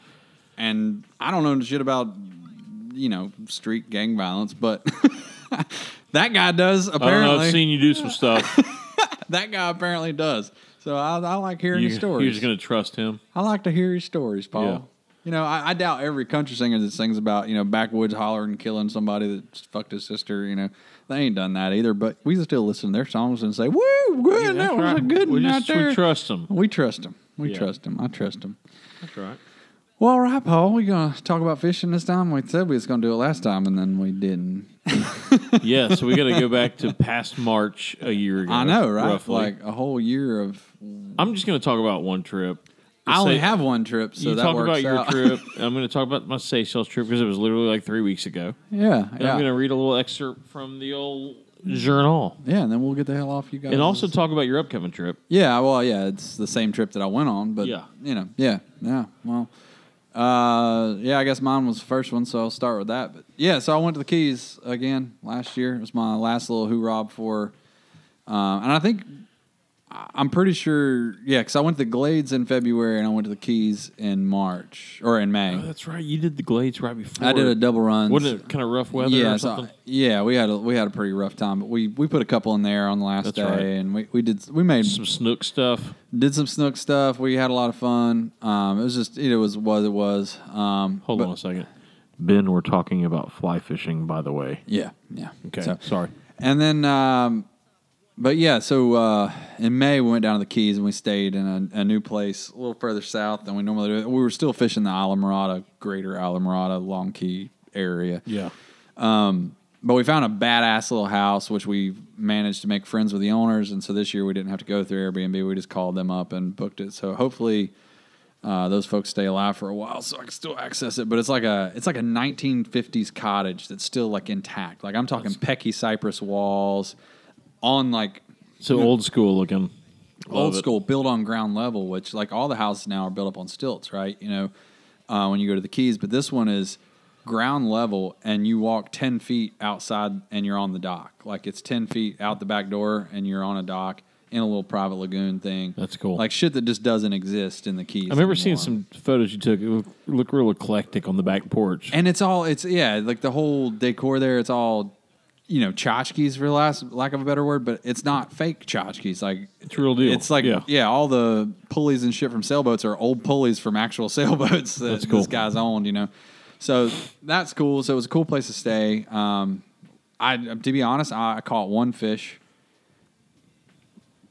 I missed a few, put a few it's oceanside fishing. We didn't have a lot going on in the back. The fish I caught was in the back. We leadered him. I ended up breaking my rod at the boat side because I'm lazy. I basically put the wood to him as hard as I could, and then at the last second, instead of doing what I know better, fish was up alongside the boat. I had rolled him a couple times. I knew we could probably boat him. It wasn't a huge fish, 90, 80, somewhere between 70 and 90. The thing is, those fish still look big at the side of the boat. They're big, yeah. I mean, that's the thing is like, and I talked to my buddy who was with us. He's caught way more than me, but I'd call it 70 to 90, somewhere in there without taping him. I can't tell you for sure, but not a massive fish, but a big enough fish to give you trouble at the boat side. Yeah. And what I should have done, for those of you that want to know this lesson before you break a fly rod, I should have walked to the back of the boat, to the stern of the boat, and pulled that fish backwards. He was alongside the boat, and I needed to move him back. Mm-hmm. All right, so I was trying to pull him back on his tail. And what I should have done was walk to the back of the boat and pull straight with my rod to apply that pressure to pull his head back so my guy could grab him, right? What I did, because I was, end of the day and I was tired and wore out, was I just, fuck it, and flexed the rod and just used the rod low and to the side to try to turn his head and bring him backwards. And I broke it off about midsection. At that point, my guy on the leader had to just hold on to the leader, so the fish made one big surge, and he couldn't let go of it because my rod was in two pieces, so that was the end of that fish. But it was a fine trip. Now, I'll tell you this. So my buddy Mike, we were down there with his boat, and his boat's it's been a trooper over a lot of years, but this was just one of them trips where everything that could break broke. It started with a starter. So we were hand pulling a 2-stroke 90 to get it started. Oh, I remember that. Yeah, and then I remember the story. Now, and I don't know how many of y'all might know the area around Almirada. Woo! Maybe. But there's like a little back cut. They call it a wheel ditch that comes in behind Lower Matacumby, and it comes from like up where Robbie's is, and it comes out in the basin on the south side of Lower Matacumby. It's barely wide enough for two boats to pass side by side. You got to get up in the bushes. Now, we were wheeling back in there after one or more drinks from Robbie's, and my buddy's steering cable snapped as I was trying to make a hard right turn coming through. There's this one little section. So I managed to get the boat stopped with some gear grinding before we hit the bushes that, we were on plane, and we weren't flying. We were like cruising, but we were on plane. So we got it stopped, so nobody got hurt. No, there's no other boats coming. It was fine. But then we had to hand steer the motor from Lower Matacumby all the way down to below. As in like two hands? Well, no. What we did is we had a guy with us, a friend of ours, Doug, who he played defensive end he was a tight end for University of North Carolina. Big, tall guy. He's lost a lot of weight, but he's still big, tall, long arms. He sat on the back of the boat. We gave him a boat cushion. He leaned up and kind of on the crook right near the poling platform, and then just reached his arm through there and grabbed the back of it. Okay. And Santelli sat up at the console and ran the throttle. And then Santelli would still turn the steering wheel. Steering wheel didn't do shit, but he was still turning the steering wheel. And then I was sitting on the bow just pointing which way Santelli was turning the steering wheel. That's so amazing. that Doug could steer. So if you don't turn the steering wheel, it doesn't. No, it didn't do anything. So his had a cable steering system. I mean, if your thing's down, you can turn the engine in the back without someone doing the. Yeah, it's completely cut loose. That cable snapped. I just didn't know if. So the next day, what we did was we ratchet strapped a broomstick to the side of the motor as a tiller. Now, granted, you still had to run the throttle on a binnacle on the console, and then steer with the broomstick that was behind you on your left. So your right hand's on a binnacle, your left hand's on a broomstick, and you do it that way. But the problem with that system was that the ratchet straps were on the top part of the cowling, and you had to take the cowling off every time you had to hand pull the motor. It got real complicated. But we broke every goddamn thing in that boat by the end of it. At some point, it was just like, what else? And I had to. I towed that boat down there, and I was towing it home. Me and Santelli. And you guys borrowed Rummel's boat. He offered it to you. So the last day we did take it. He offered up his Maverick that was on a lift. At least you got this trip out of the way. You're bound to have. You're just going to have one of these trips. Yeah. So and then that day the weather was awful, but his boat sits on a lift on the ocean side. Yeah. And we ducked in the back, but it was just a bad day. But it was nice of him for those of you who own boats, you don't just loan your boat to people. Yeah, he didn't go with you either, right? No, he didn't go. It was just me and Big Doug and Mike Santelli. And I went down there a month later, and I was like, "Let me pay you for gas." He goes, "No, those guys filled it up." Yeah, we ran a bit. We didn't run that much, but like I was like, I don't give a shit how much we ran. We're topping the tank off. Yeah. So we and I stopped got the benefit off that. Yeah, we stopped at Bud and Mary's and topped her off, and then pulled her over to his house. I was like, "There's no I think way." I offered him like $30 for gas, and he's like, "No." And we Mike and then bought it. And we scrubbed the shit out of that boat too. We got back. He wasn't around because he had shit to do, but his wife was out there, and we were like, "Where's all the boat stuff?" And so we found all the boat clean and stuff, and we detailed that boat on the ramp. I mean, when somebody let you borrow the boat, that's the least you can. You got to fucking try do. to go above and beyond for sure. Yeah, but that was the last trip, and then the biggest trip that happened last year for me was my baby was born in July. We weren't expecting her for another couple weeks. She wasn't due till August, but she's like, "Let's do this thing." Yeah, man. And then it turned into a whole thing, but she popped out perfect. She's been perfect. I mean, well, she didn't pop out. We had to go get her. We had to, the old knife trick. But we got her out of there, and then man, she's been great. I can't really bitch. I mean, she's still a baby. Yeah, they don't. They don't really give two shits about your schedule. It's crazy though. Like when you're in it, and everyone tells you this, but you don't get it until you finally just experience it. You're like in a time warp. Yeah. It's a really weird. Like your baby's obviously probably maybe not double the size of when she was born, but if I were to hand you a baby the same size when she was born, you'd be like, how? It's just crazy to think that they were ever that small because you're always living in the moment. And I know we're about to get back on the fishing thing. But you're always living in the moment with the said baby. Yeah. And like in my moment right now, my baby's 2 years and 2 months old. And to me, she's still a tiny little baby. Yeah. It's just, anyway, so. Yeah, mine's starting to crawl now, and that's just terrifying because she's not where you left her when you put her down. She's figured out the crawling thing, and she's gone, baby. Like, she is everywhere. Oh, it's that movie that just came out, Everywhere All the Time? Yeah, Everything All at Once or something. Like, whatever. the title makes me not even want to watch the movie. Have you seen it? I haven't, but I kind of want to watch it now. I'm going to. I kind of have to. It's all, I think it's just dimensions and shit. I don't like being confused already by the title. Yeah, like Brendan Fraser's movie is Whale. Okay, it's about a fat guy. I get it. I get it. It's easy. Do I even need to see it? No. Great movie. Great movie. All right, what about you? You got a year full of adventures. Yeah, so I just mentioned the Louisiana thing. I did the Louisiana thing for the first time in December. Patrick Duke, artist in Colorado, he runs a few different kind of like hosted trips, and one is to Louisiana. I got lucky to get Colorado Art and Angling? Art and Angling. Art and Angling? It's funny, I called him yesterday. I'm like, "Hey, man, you want to be on our podcast?" He goes, He's already done it. He goes, "Well, I did it like..." I go, "Okay, shit." He goes, "Yeah, remember I did it from like the Puerto Rico airport?" I'm like, "Oh." I went, yeah. Oh, no, yeah. Anyway, so and Jake went along, and we had an awesome time. Last minute, literally like a week out, one of the guys had to drop out. And so I'm thinking, who's the first person I could call and possibly spend the money? Who has the money? A week out. Yeah, who just has that money laying there. And it was a little cheaper than it normally would have been, just based on the situation. And he literally goes, yes. Yeah, so... Old Jake the Snake, baby. It was fun, though, man. That Louisiana deal, it's a different breed of redfish. Obviously, they're big. Everybody I've heard of, like, it's completely different. Like, my buddy James, when he went down, James, you lived with him. Yeah. Right? James went down there, and his thing was like, here we lead redfish, right? You put it from and whatever, you try to lead them. He's like, they fished with a guy down there. He's like, what are you doing? Yeah. Hit him in the fucking face with exactly. it. Like, you don't lead them. If you lead them, they ain't going to see it. There were a couple fish that I led because they were moving fast. Yeah. And here, if you have a fish moving that fast, you're not going to catch that fish. Leave them alone. Because it's scared. It was coming right at us. I casted to my 1 o'clock on him, thinking I would bring it across him. And right when I realized he was going too fast, I recasted.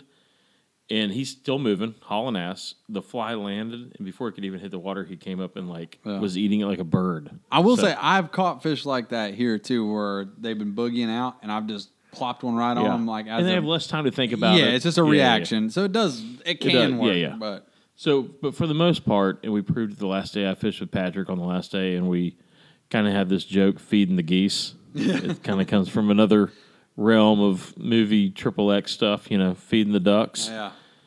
But we literally the last few hours of the trip, let's just see if we can get close enough and just throw the fly. And sure enough, we caught like 2 fish just throwing the fly at these fish. They're sitting there on the bottom. You get that fly anywhere close to their head, they just eat it. It was cool. It was fun. I definitely want to do it again. I will do it again. Yeah. I don't feel like it's something I'm sitting here daydreaming about like I daydream about Mexico permit. I daydream about Florida tarpon. I don't daydream about Louisiana redfish, but it's fun as shit. I want to do it at least You once. have to do it. I will. I will eventually. I'll tell you, I daydream obviously about tarpon, but bonefish constantly. Yeah, like yeah. tail and bonefish. And I know they're not the biggest, most exciting fish on the planet, but god dang, man. Yeah. There's nothing prettier than bonefish Dude, tailing. I There's agree. Just not.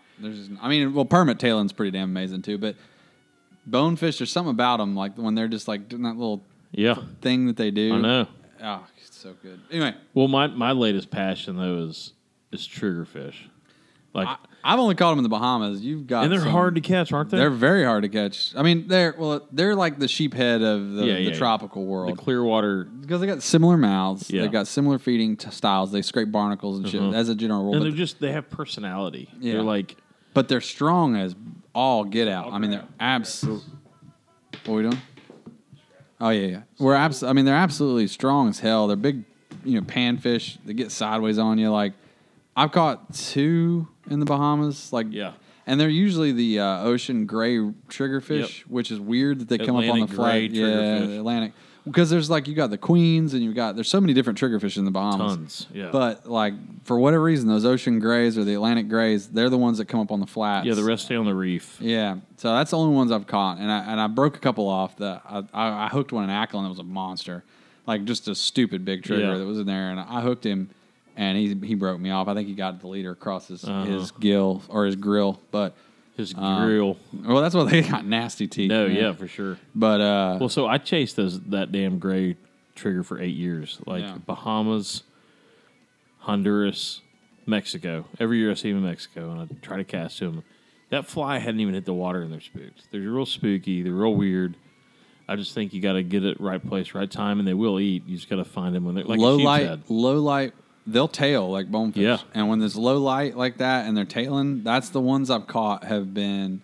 That big one in Ackland's an exception. That was midday on like a sand flat. He was just kind of cruising through there. But the other 2 that I've caught have been low light tailing fish. Afternoon or morning, doesn't really matter, whatever. But I think you're right because they're too damn smart. Like, you got to get a scenario where you have some advantage, All right. What were we reading? Parrotfish? So, I saw that thing, by the way. I'm going to read it in a second, but I'm going to talk about the Seychelles trip first and read this.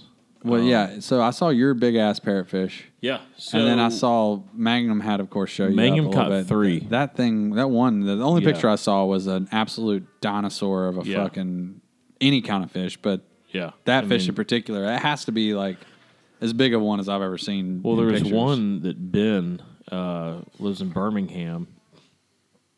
He caught the giant toad of bumpheads. This thing, if you thought David's was big, like if you saw this guy's, Ben's, it looked like a dinosaur. Like it had a big old gray head. Those things literally bump each other. So I didn't know that. They that's how they can test their when they're spawning and stuff. Yeah, yeah. They kind of like rams. Dominance or whatever, yeah. So the trip was incredible. Long way to get there. I don't have to go through all that. We all know it's a long way to get there. So we stayed at Farquhar. So basically 2.5 days later, you're finally at the lodge. And that's a lot of time changes. So it's not really to our time. It's probably right on like a day and 3/4, whatever. So you get there and it's Farquhar. You have to land in Alphonse and then take another little plane to Farquhar Island and you're there. And all of a sudden you get there and there's just a big old school of GTs that just stay there. Nice. And they said, mate, $3,000 and you can cast to them. It's their pets. And it sounds like someone has done that. Well, I'm sure they want that picture before they go home, right? And those if they can even land one. And that $3,000, I think, is just tip money for all the people. But someone has taken the bait on that. And they're just there. I mean, you can throw rocks and they think they're probably where they clean fish and exactly. everything They eat out, all the scraps. So it's probably best that those fish stay there. Huh. And they don't.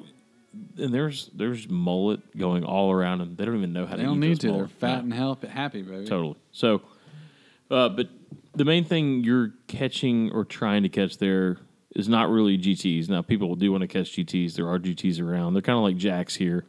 Like if you go out and fishing in the harbor, or fish for cobia, fish for whatever, you're going to see jacks. And that's kind of like what GTs are at Farquhar. They're not like the main destination. And bumphead parrotfish are kind of the main attraction. And that's the main thing I wanted to catch there. That's the main thing everyone wanted to catch. A couple guys didn't, not that they didn't know any better. They just wanted to catch whatever. Yeah. They didn't really have anything on. If there I ever make it to the Seychelles, just put me in a boat and point me at something. Exactly. I don't give a fuck. And Farquhar, I thought was cool compared to Cosmo. Yeah. Because it had so much different terrain, different types of lagoons, different depths, different things. If it's high tide, you fish this. If it's low tide, you fish this. There's always something you can do that is a cool outcome if you do it right. Compared to Cosmo, it was like the main thing you need is a high tide and GTs. Yeah. Everything else is kind of a bycatch. Gotcha. So, day one, Mangum and I fished together. And, of course, I got the only eat all week on a permit, and I screwed it up. I short struck Is it. that one of those golden permit things? Yeah, the yellow. Then you would have had Indo-Pacific. like you'd have had the set, buddy. I know, man. The only two. You would have had Dude. the whole pair. I short struck it instead of just like doing that continual. Like I went, like did that whole thing and screwed it up. So I didn't catch that. But day two, I was out with Garrett and let's see, Matthew Irish is what they called him, and he actually knows Owen Player. He guided with Owen in Russia. In Russia, and that whole yeah, and he was my favorite guide by far. I got to fish with him twice. I pushed for a third day, but he goes, mate, nobody fishes with me 3 days. Because he knows that he would have been kind of doubling up on the same spots and wants to appear as though he fishes different places the whole time. And if I went for the third time, he'd be like, he'd be out of spots. I'm out. We're going to go visit the same spot. So he goes, no 3 days, mate. So got the bumpy, and I was with Garrett that day, and he had a really good shot at the school, and they were kind of out of the surf, and they were kind of up in this really nice, calm, pleasant water. And he had a fly all in him, and it just didn't work out. And so I would say he fished for probably 5-10 minutes, like maybe 8 to 10 casts with the fly in there. And just like as if it was me and I didn't catch something, they went to the surf, and so he was like, Paul, it's your turn. Okay, so and I would have done the same thing because, we just traded off. And then the surf, maybe they're just a little bit more distracted. Maybe they're not as, aware of what's going on. But second cast, man, it was tight. And I had hooked one the day before, and it went and did the old coral head fucking circus. That's the thing, like, when I look at all these videos and pictures and what you guys fishing, like, having fished around some coral, nothing like that. But, I'm like, I can't even, like... These fish know, man. I mean, it's a nightmare to try to fight a fish in that environment. Like and we were in a boat, above him, racing through stuff. Yeah, he's going to go around that big head over there. So we were watching his every move. Then he'd get two fish with him, and they well, and Parrothead lived down in their coral. thing. That's their deal. And he finally went in a hole, and we couldn't get him out. So, but this fish wasn't that scenario. Actually, it was. We were more in the surf. There's coral heads out in the surf. Irish, Matthew, literally, I have him on. I've got 100 feet of backing out. I get the fly line back. And probably 20 feet of fly line, I'm looking at it. The next thing he goes, I look up. He's netted the damn thing. That's how you play these things. You don't do the whole all right, back them off. They put those things in the net as quick as possible. And that's the same way with GTs on the surf too. You have to because there's too many obstacles. Totally. You can't fight them for long. Yeah. So that's how that works. They get those things in the net as quick as possible. So that's how I got my bumpy. And I don't know. I don't think we fished that school again. Actually, I think Garrett did a while, but by then I think they were kind of fried. And then the rest of the day was triggerfish. We caught some bluefin trevally. Garrett and I both did. Yeah, I've seen those smaller. They're really pretty. They look like gorgeous. a blue jack. Yeah. Well, we get I don't know if you ever caught a horse eye or a black or a big eye. Horse eye jack. There's a horse eye jack and there's a big eye jack and then there's a black jack. There's a lot of them in the Bahamas, but the horse eye, they're more yellow. I don't know why I said them. The big eye, they have. Is it Mama Said Jack You Out? I think has a lot of those. Mama Said Jack You Off has all those in it. But yeah, I love jacks, man. I don't have any beef on them except for GTs because they're overrated. But other than that, I don't have any beef with jacks. I will say the GT, in my experience at Farquhar, was a different GT. Those fish don't blitz the fly anymore. Those fish, I think, have been a little bit educated. Well, like anything, yeah. It's a little bit. It's not the easy route anymore. You're not just going to slap a fly down and. You have to kind of work the fish now. They swim slower. You gotta work the fly. I will a say different. I fucked up a Jack Crevalle this year. I did do that before the baby came. Me and Germs ran down to a Hilton Head or wherever, and we were fishing and found some jacks. Eventually, it took all day, but we found some, and so we see these jacks and they're just kind of cruising on the current, like they're just surfing, and we can see them. Toss popper in there, bang, bang, bang, bang, bang, and I see one loading up. I don't know if you fish jacks. Obviously, you fish a lot more jacks than I have. But, like, if you ever see a jack, I call it loading up. But what you'll see is a fish, like, he'll kind of take a half-hearted swipe at one, and then you'll see him, like, spring-load himself, and you just know he's about to murder it. And so I see this They fish. do that side thing a lot. Yeah, so I see this, like, half-ass swipe, but then I see he never takes his eyes off of it, and he came over, I was like, oh, shit, he's going to murder this. And he came out of the water, like, mouth open, like, coming at me, and just ate it. Man, and there's a photographer. Keep talking. I'm gonna try to find this. I'm stripping. Well, it's not my rod. It was Germs' rod. It was a fiberglass stick with a big Able on it, 12 weight or something. So for some reason, somewhere in the strip, like I know, like he's coming at me. Like, so imagine he picked up the popper. He comes out of the water, breaches with the popper in his mouth towards me. So I've obviously got a bunch of slack now, right? So I'm hauling as hard as I can haul, and at some point, the line snagged in my hand, and I ripped the fly rod out of my hand with the strip.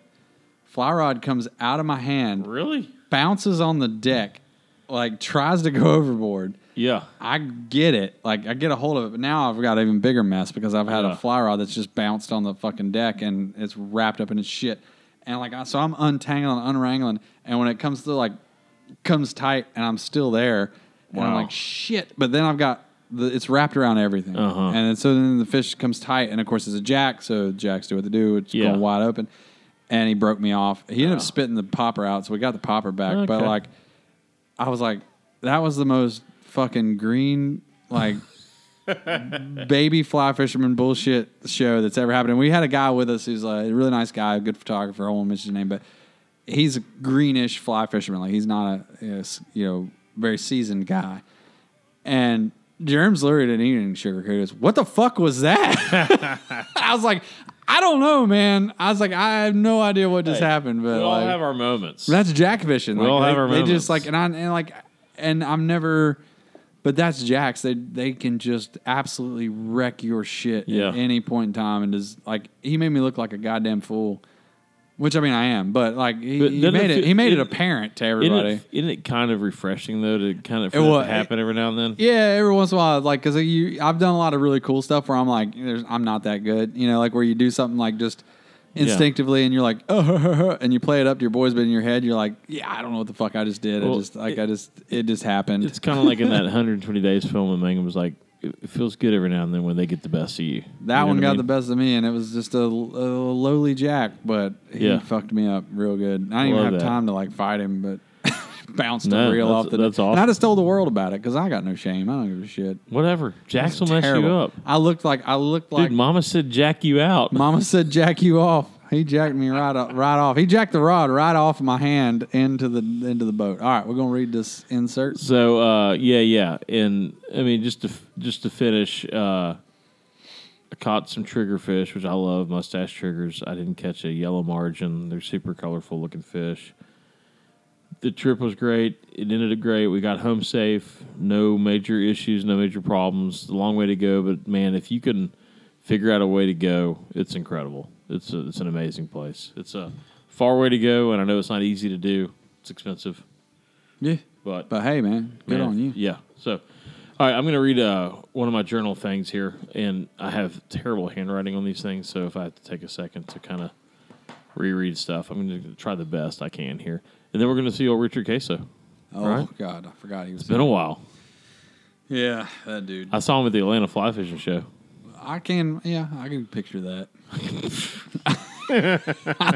I started to say I can't believe he went there. And I don't know where he lives nah. these days. I didn't even get into that with him.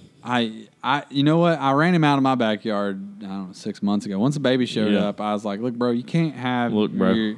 you're back here boiling possum grease and shit in my backyard. Like, I got a child. Yeah. I don't know what kind Is of that toxins. grass even grown back? No, it's still dirt back there. I have no idea what he was doing. All right. Anyway, that's nothing to do with this. All right, February 20th, fished with Ben Wallerstein and Irish Matthew, the guide. Triggers and perms were the main mission. That was the deal. Matthew Irish was all in. We first went to Royal Hotel, which is a spot to look for permit based on the tide. We spent about an hour looking at the beach, but with no luck. We walked down a bit to another section and ran into some bones, rays, sharks, and a lot of life, which is always a good sign. And by the way, the bonefish were hard to catch, man. Crazy enough, they just weren't happening. Like, I broke a couple off, but at the end of the day, they were tough to get. Anyway, so we came upon a group of permit, 4 or 5, that seemed to be really floating high and seemed to be happy. We casted to them. They chased for a small distance. We changed flies and gave another group of permit a cast. And they looked, but with no eats or even a chase. We casted them for a few times, but finally decided it was trigger time. And this is all kind of based on like tides. So there's not a huge tide change here, but it's enough to where certain spots and certain types of fish you want to fish for are totally based on, okay, now we're going to go fish for triggers. And we also kind of burned these permit out. As I came to find out, it's kind of the same 2 schools of permit that everyone was fishing for all week. So we went to the trigger zone in an area they call Napoleon Dynamite. It was lower tide, close to a flat that floods with turtle grass that was all dry at the time. We were fishing the ledge drop off in white sand, about 1 to 2 feet of water. We saw so many triggerfish hanging on the coral heads. Ben and I changed after eats or time. Don't know what that means. But I caught 2 mustache triggers, and Ben caught a yellow margin trigger. So you're doing the old lefty crate thing, like 30 minutes or 3 strikes? Yeah, that's what I guess. Yeah. A lot of times folks do that. Pretty much, yeah. Or I would catch one or have a couple shots. He'd have a couple shots. We'd switch. Yeah. This day I was rolling. I guess I just found a pot of gold that day because I would see a fish. He'd say cast 6 inches to the right of it. I'd fucking cast 6 inches. I just had that day where you were just nailing it. You're on it, yeah. And I missed a couple. Ben missed a couple too. Yeah. He was doing really good too. And finally, it just took him a little bit longer to actually catch one. He was having some good luck. It just wasn't totally going his way. Yeah. They're such cool fish, strip, pause, and they have such personalities, man. They'll back up, come look at the fish, back up again. They're smart. And they'll do this whole thing. Yeah. They'll eyeball it from every angle. Totally. It's so cool. And you can see them trying to eat it. It's just they have such weird mouths. Well, they pick it up and like chew on it. Yeah. But you got to wait on them to get it all the way in you and out. got to slowly just see if something's there. Yeah. And then when you feel the weight, you got to give them. You got to give them the business. It's such. I love triggerfish. They're tricky little fuckers. I like them, but they tricky. Chase, then eat on the pause. You can see them dip on the fly, pause, and hopefully the fly has worked its way into their small mouth. Then you slowly strip again, and they are on trigger time. There you go. Boom. That's awesome, man. So it's definitely not like some amazing writing, but I'm just writing kind of what happened that day, and there you go. Well, it's all right, man. Well, Yeah.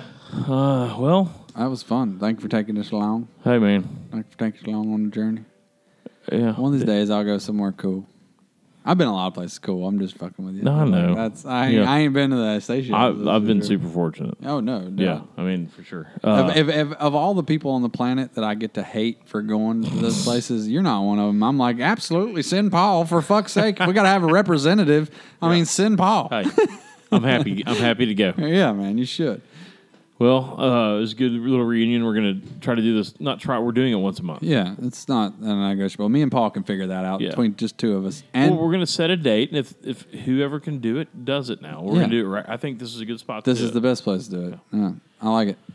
And we'll always just make it at night That way, that works for you during the week. Makes it has to be during the week at night because that's the babies are asleep and Yeah. And that way we can go to the bar and get a beer afterwards. Yeah, and my wife doesn't care if I disappear for one night a month. Yeah, it's 8:55. We're right on time. We're looking good. We're looking like a champ. Are you ready? I didn't let dude in. Queso. Shit, is he still sitting out in the parking lot? Yeah. Okay, we'll get him. I'm gonna play the song. Okay, you play here we the go. song. I'll go get the queso. Mail sack, why is there hair in his mail sack? Mail sack, mail sack. Crawl through the Let's window. all go inside. Mail sack, Come in mail through the sack. window. Why is there hair in his mail sack? Mail sack, mail sack. Well, hello there, Belly Live fans. It's your favorite fishing partner, Mr. Richard Queso. Hey, Paul. Hey, Paul. Richard. Paul, Richard. I ain't seen you since Atlanta. How you been? I just told Michael he's out there looking for you. I saw him come out the back door, but I come through the window. It's Okay, fine. yeah. You really ought to lock them windows.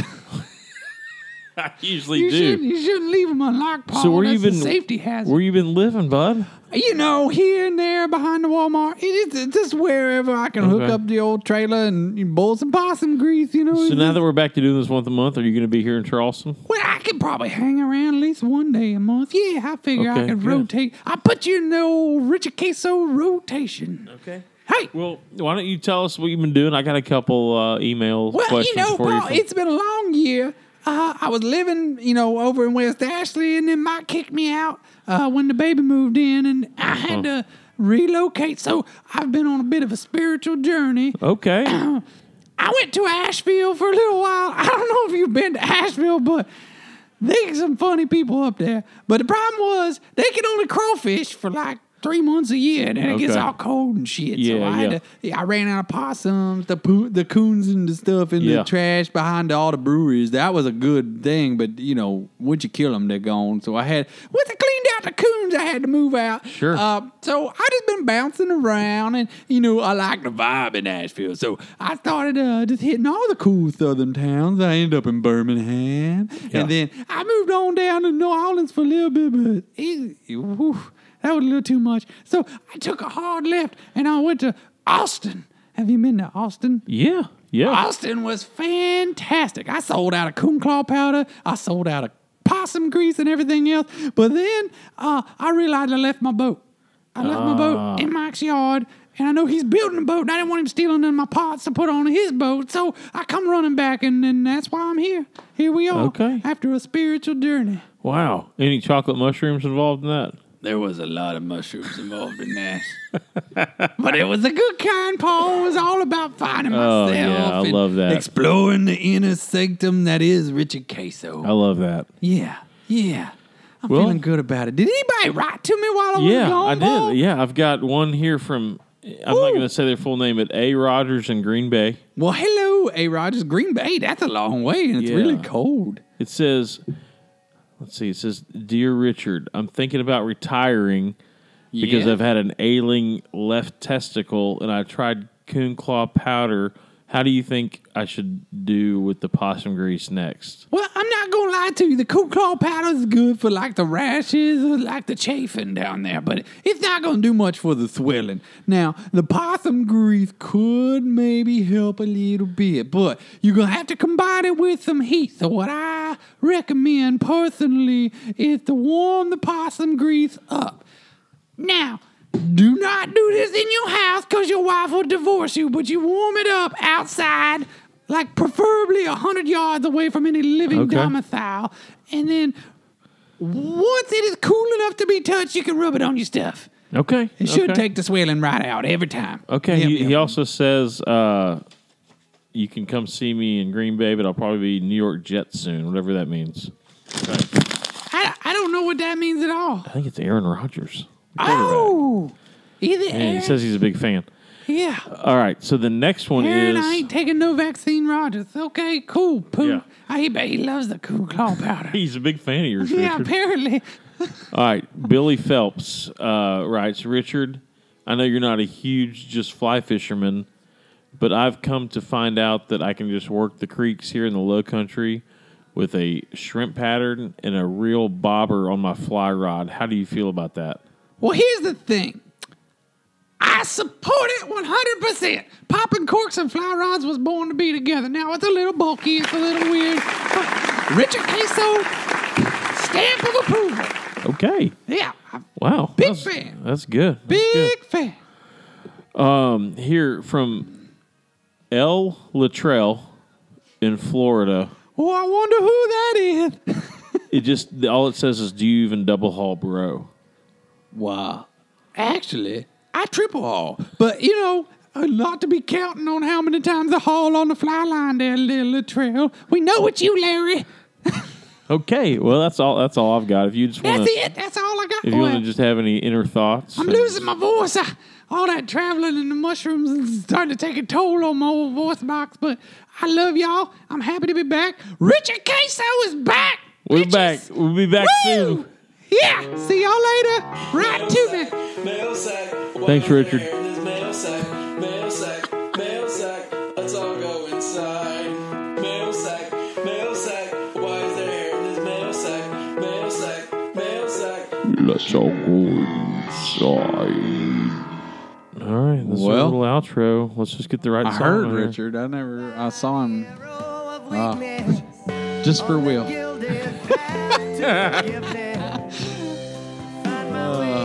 So the next one we'll definitely have to get Will involved, whether it's just a phone call. We miss Will. That was the OG was just us three, right? Like, was Doug on the first he was one? on the first, yeah. Was he? I can't remember if Doug. Yeah. And speaking of which, I saw Doug's boat yesterday. Where? It's Mark Holofield owns it now. Oh, the old one. Yeah, the one. The whole one, yeah. And he was. It was over at the skiff shop. They was doing some detail work on it. I saw he posted that. Yeah, he was doing a couple good. little things. He's like, "Hey man, I'll show you something." I'm like, "You mean the hatch cover on Doug's old boat?" Yeah. Seen it. I wonder if Mark's. I wonder if he's selling it or something. Or just No, I think he's just. There was like a few little things. I'm not gonna get into it, but Gotcha. there's a few little things that they're trying to help him sort out. Just get it. Okay. You know, it's a guide boat now, so it's gonna take some beatings and just needs a little love every once in a while. Did you see? And I wouldn't. I enjoyed the cinematic creativity of this guy that made this. But did you see that old World War II German footage where they added like subtitles of the this tarpon? Is tarpon season? Yeah, God. You know what? It's just trust fund people, trust Farians showing up in their Drake outlaws to come ambush our tarpon. I mean, hey, dude, if it wasn't for people like that come down there, you wouldn't have a job guiding. It's just like the whole thing is just so ridiculous. I can get with them on the transient guide thing. I can see how that would hit a hard spot for them. I can get on them about people who are inconsiderate. Like, don't get me wrong, there's a lot of rules down there that nobody tells you. There's no fucking signs that tells you. But I go out of my way to try to be to the point of like doing too much in order to not offend somebody. Like Me because I don't know the rules. And I get who he's mad. I get that. I'm But not even gonna then, mention. like, as a transient person who comes down there every year to chase tarpon during the tarpon season, because why would you not want to if you have the means to do it? Realistically, he probably doesn't. You probably don't affect him because, like you're saying, you're doing the right things. I'm trying to, and I may fuck up on accident, but I'm not. At the end of the day, you're doing the right things. Yeah. I know what he's talking about, though, because But it's just. I had a hard time with that one too. I got all of it, but I'm like, bro, like you guys charge $1,500 a day. Nobody else in the flats fishing world charges $1,500 for a day of fishing, other than people in the Seychelles. Even if it's $1,000. I'm like, not everybody can afford that. So like, if the guy on the John boat shows up trying to fish in the string, it's because he doesn't have $1,500. We like tarpon just like you like tarpon. You like tarpon, that's why you started guiding for him. Exactly. It's like, bro, like, I mean, I get where you're coming from. It interferes with your life and your business, and I understand that a lot of people really are, and there are people like the drone shit he's talking about. Like, there are people maliciously just trying to self-aggrandize off of these fish. I get that. By all means, burn them to hell. And the whole Instagrammer thing comes in, and the whole advertising thing comes in. I understand it. I get all of it. But sometimes it just gets so like, okay, dude. Like, and I actually kind of enjoyed the little clip. Yeah, it was funny. It was funny. It was funny. Tarpon on you, or what was he? What were they saying? I can't remember. Yeah. Anyway, all right. Well, that was our social media commentary for the day. Remember when we used to read tweets? That we should get back into that. Yeah, that was fun. We ought to start doing that again. I don't have Twitter though. I have to look it up. All right, Mike. Bye, guys. Let's go get a beer. Yeah, we ain't had but 5. She woke up sunny side down.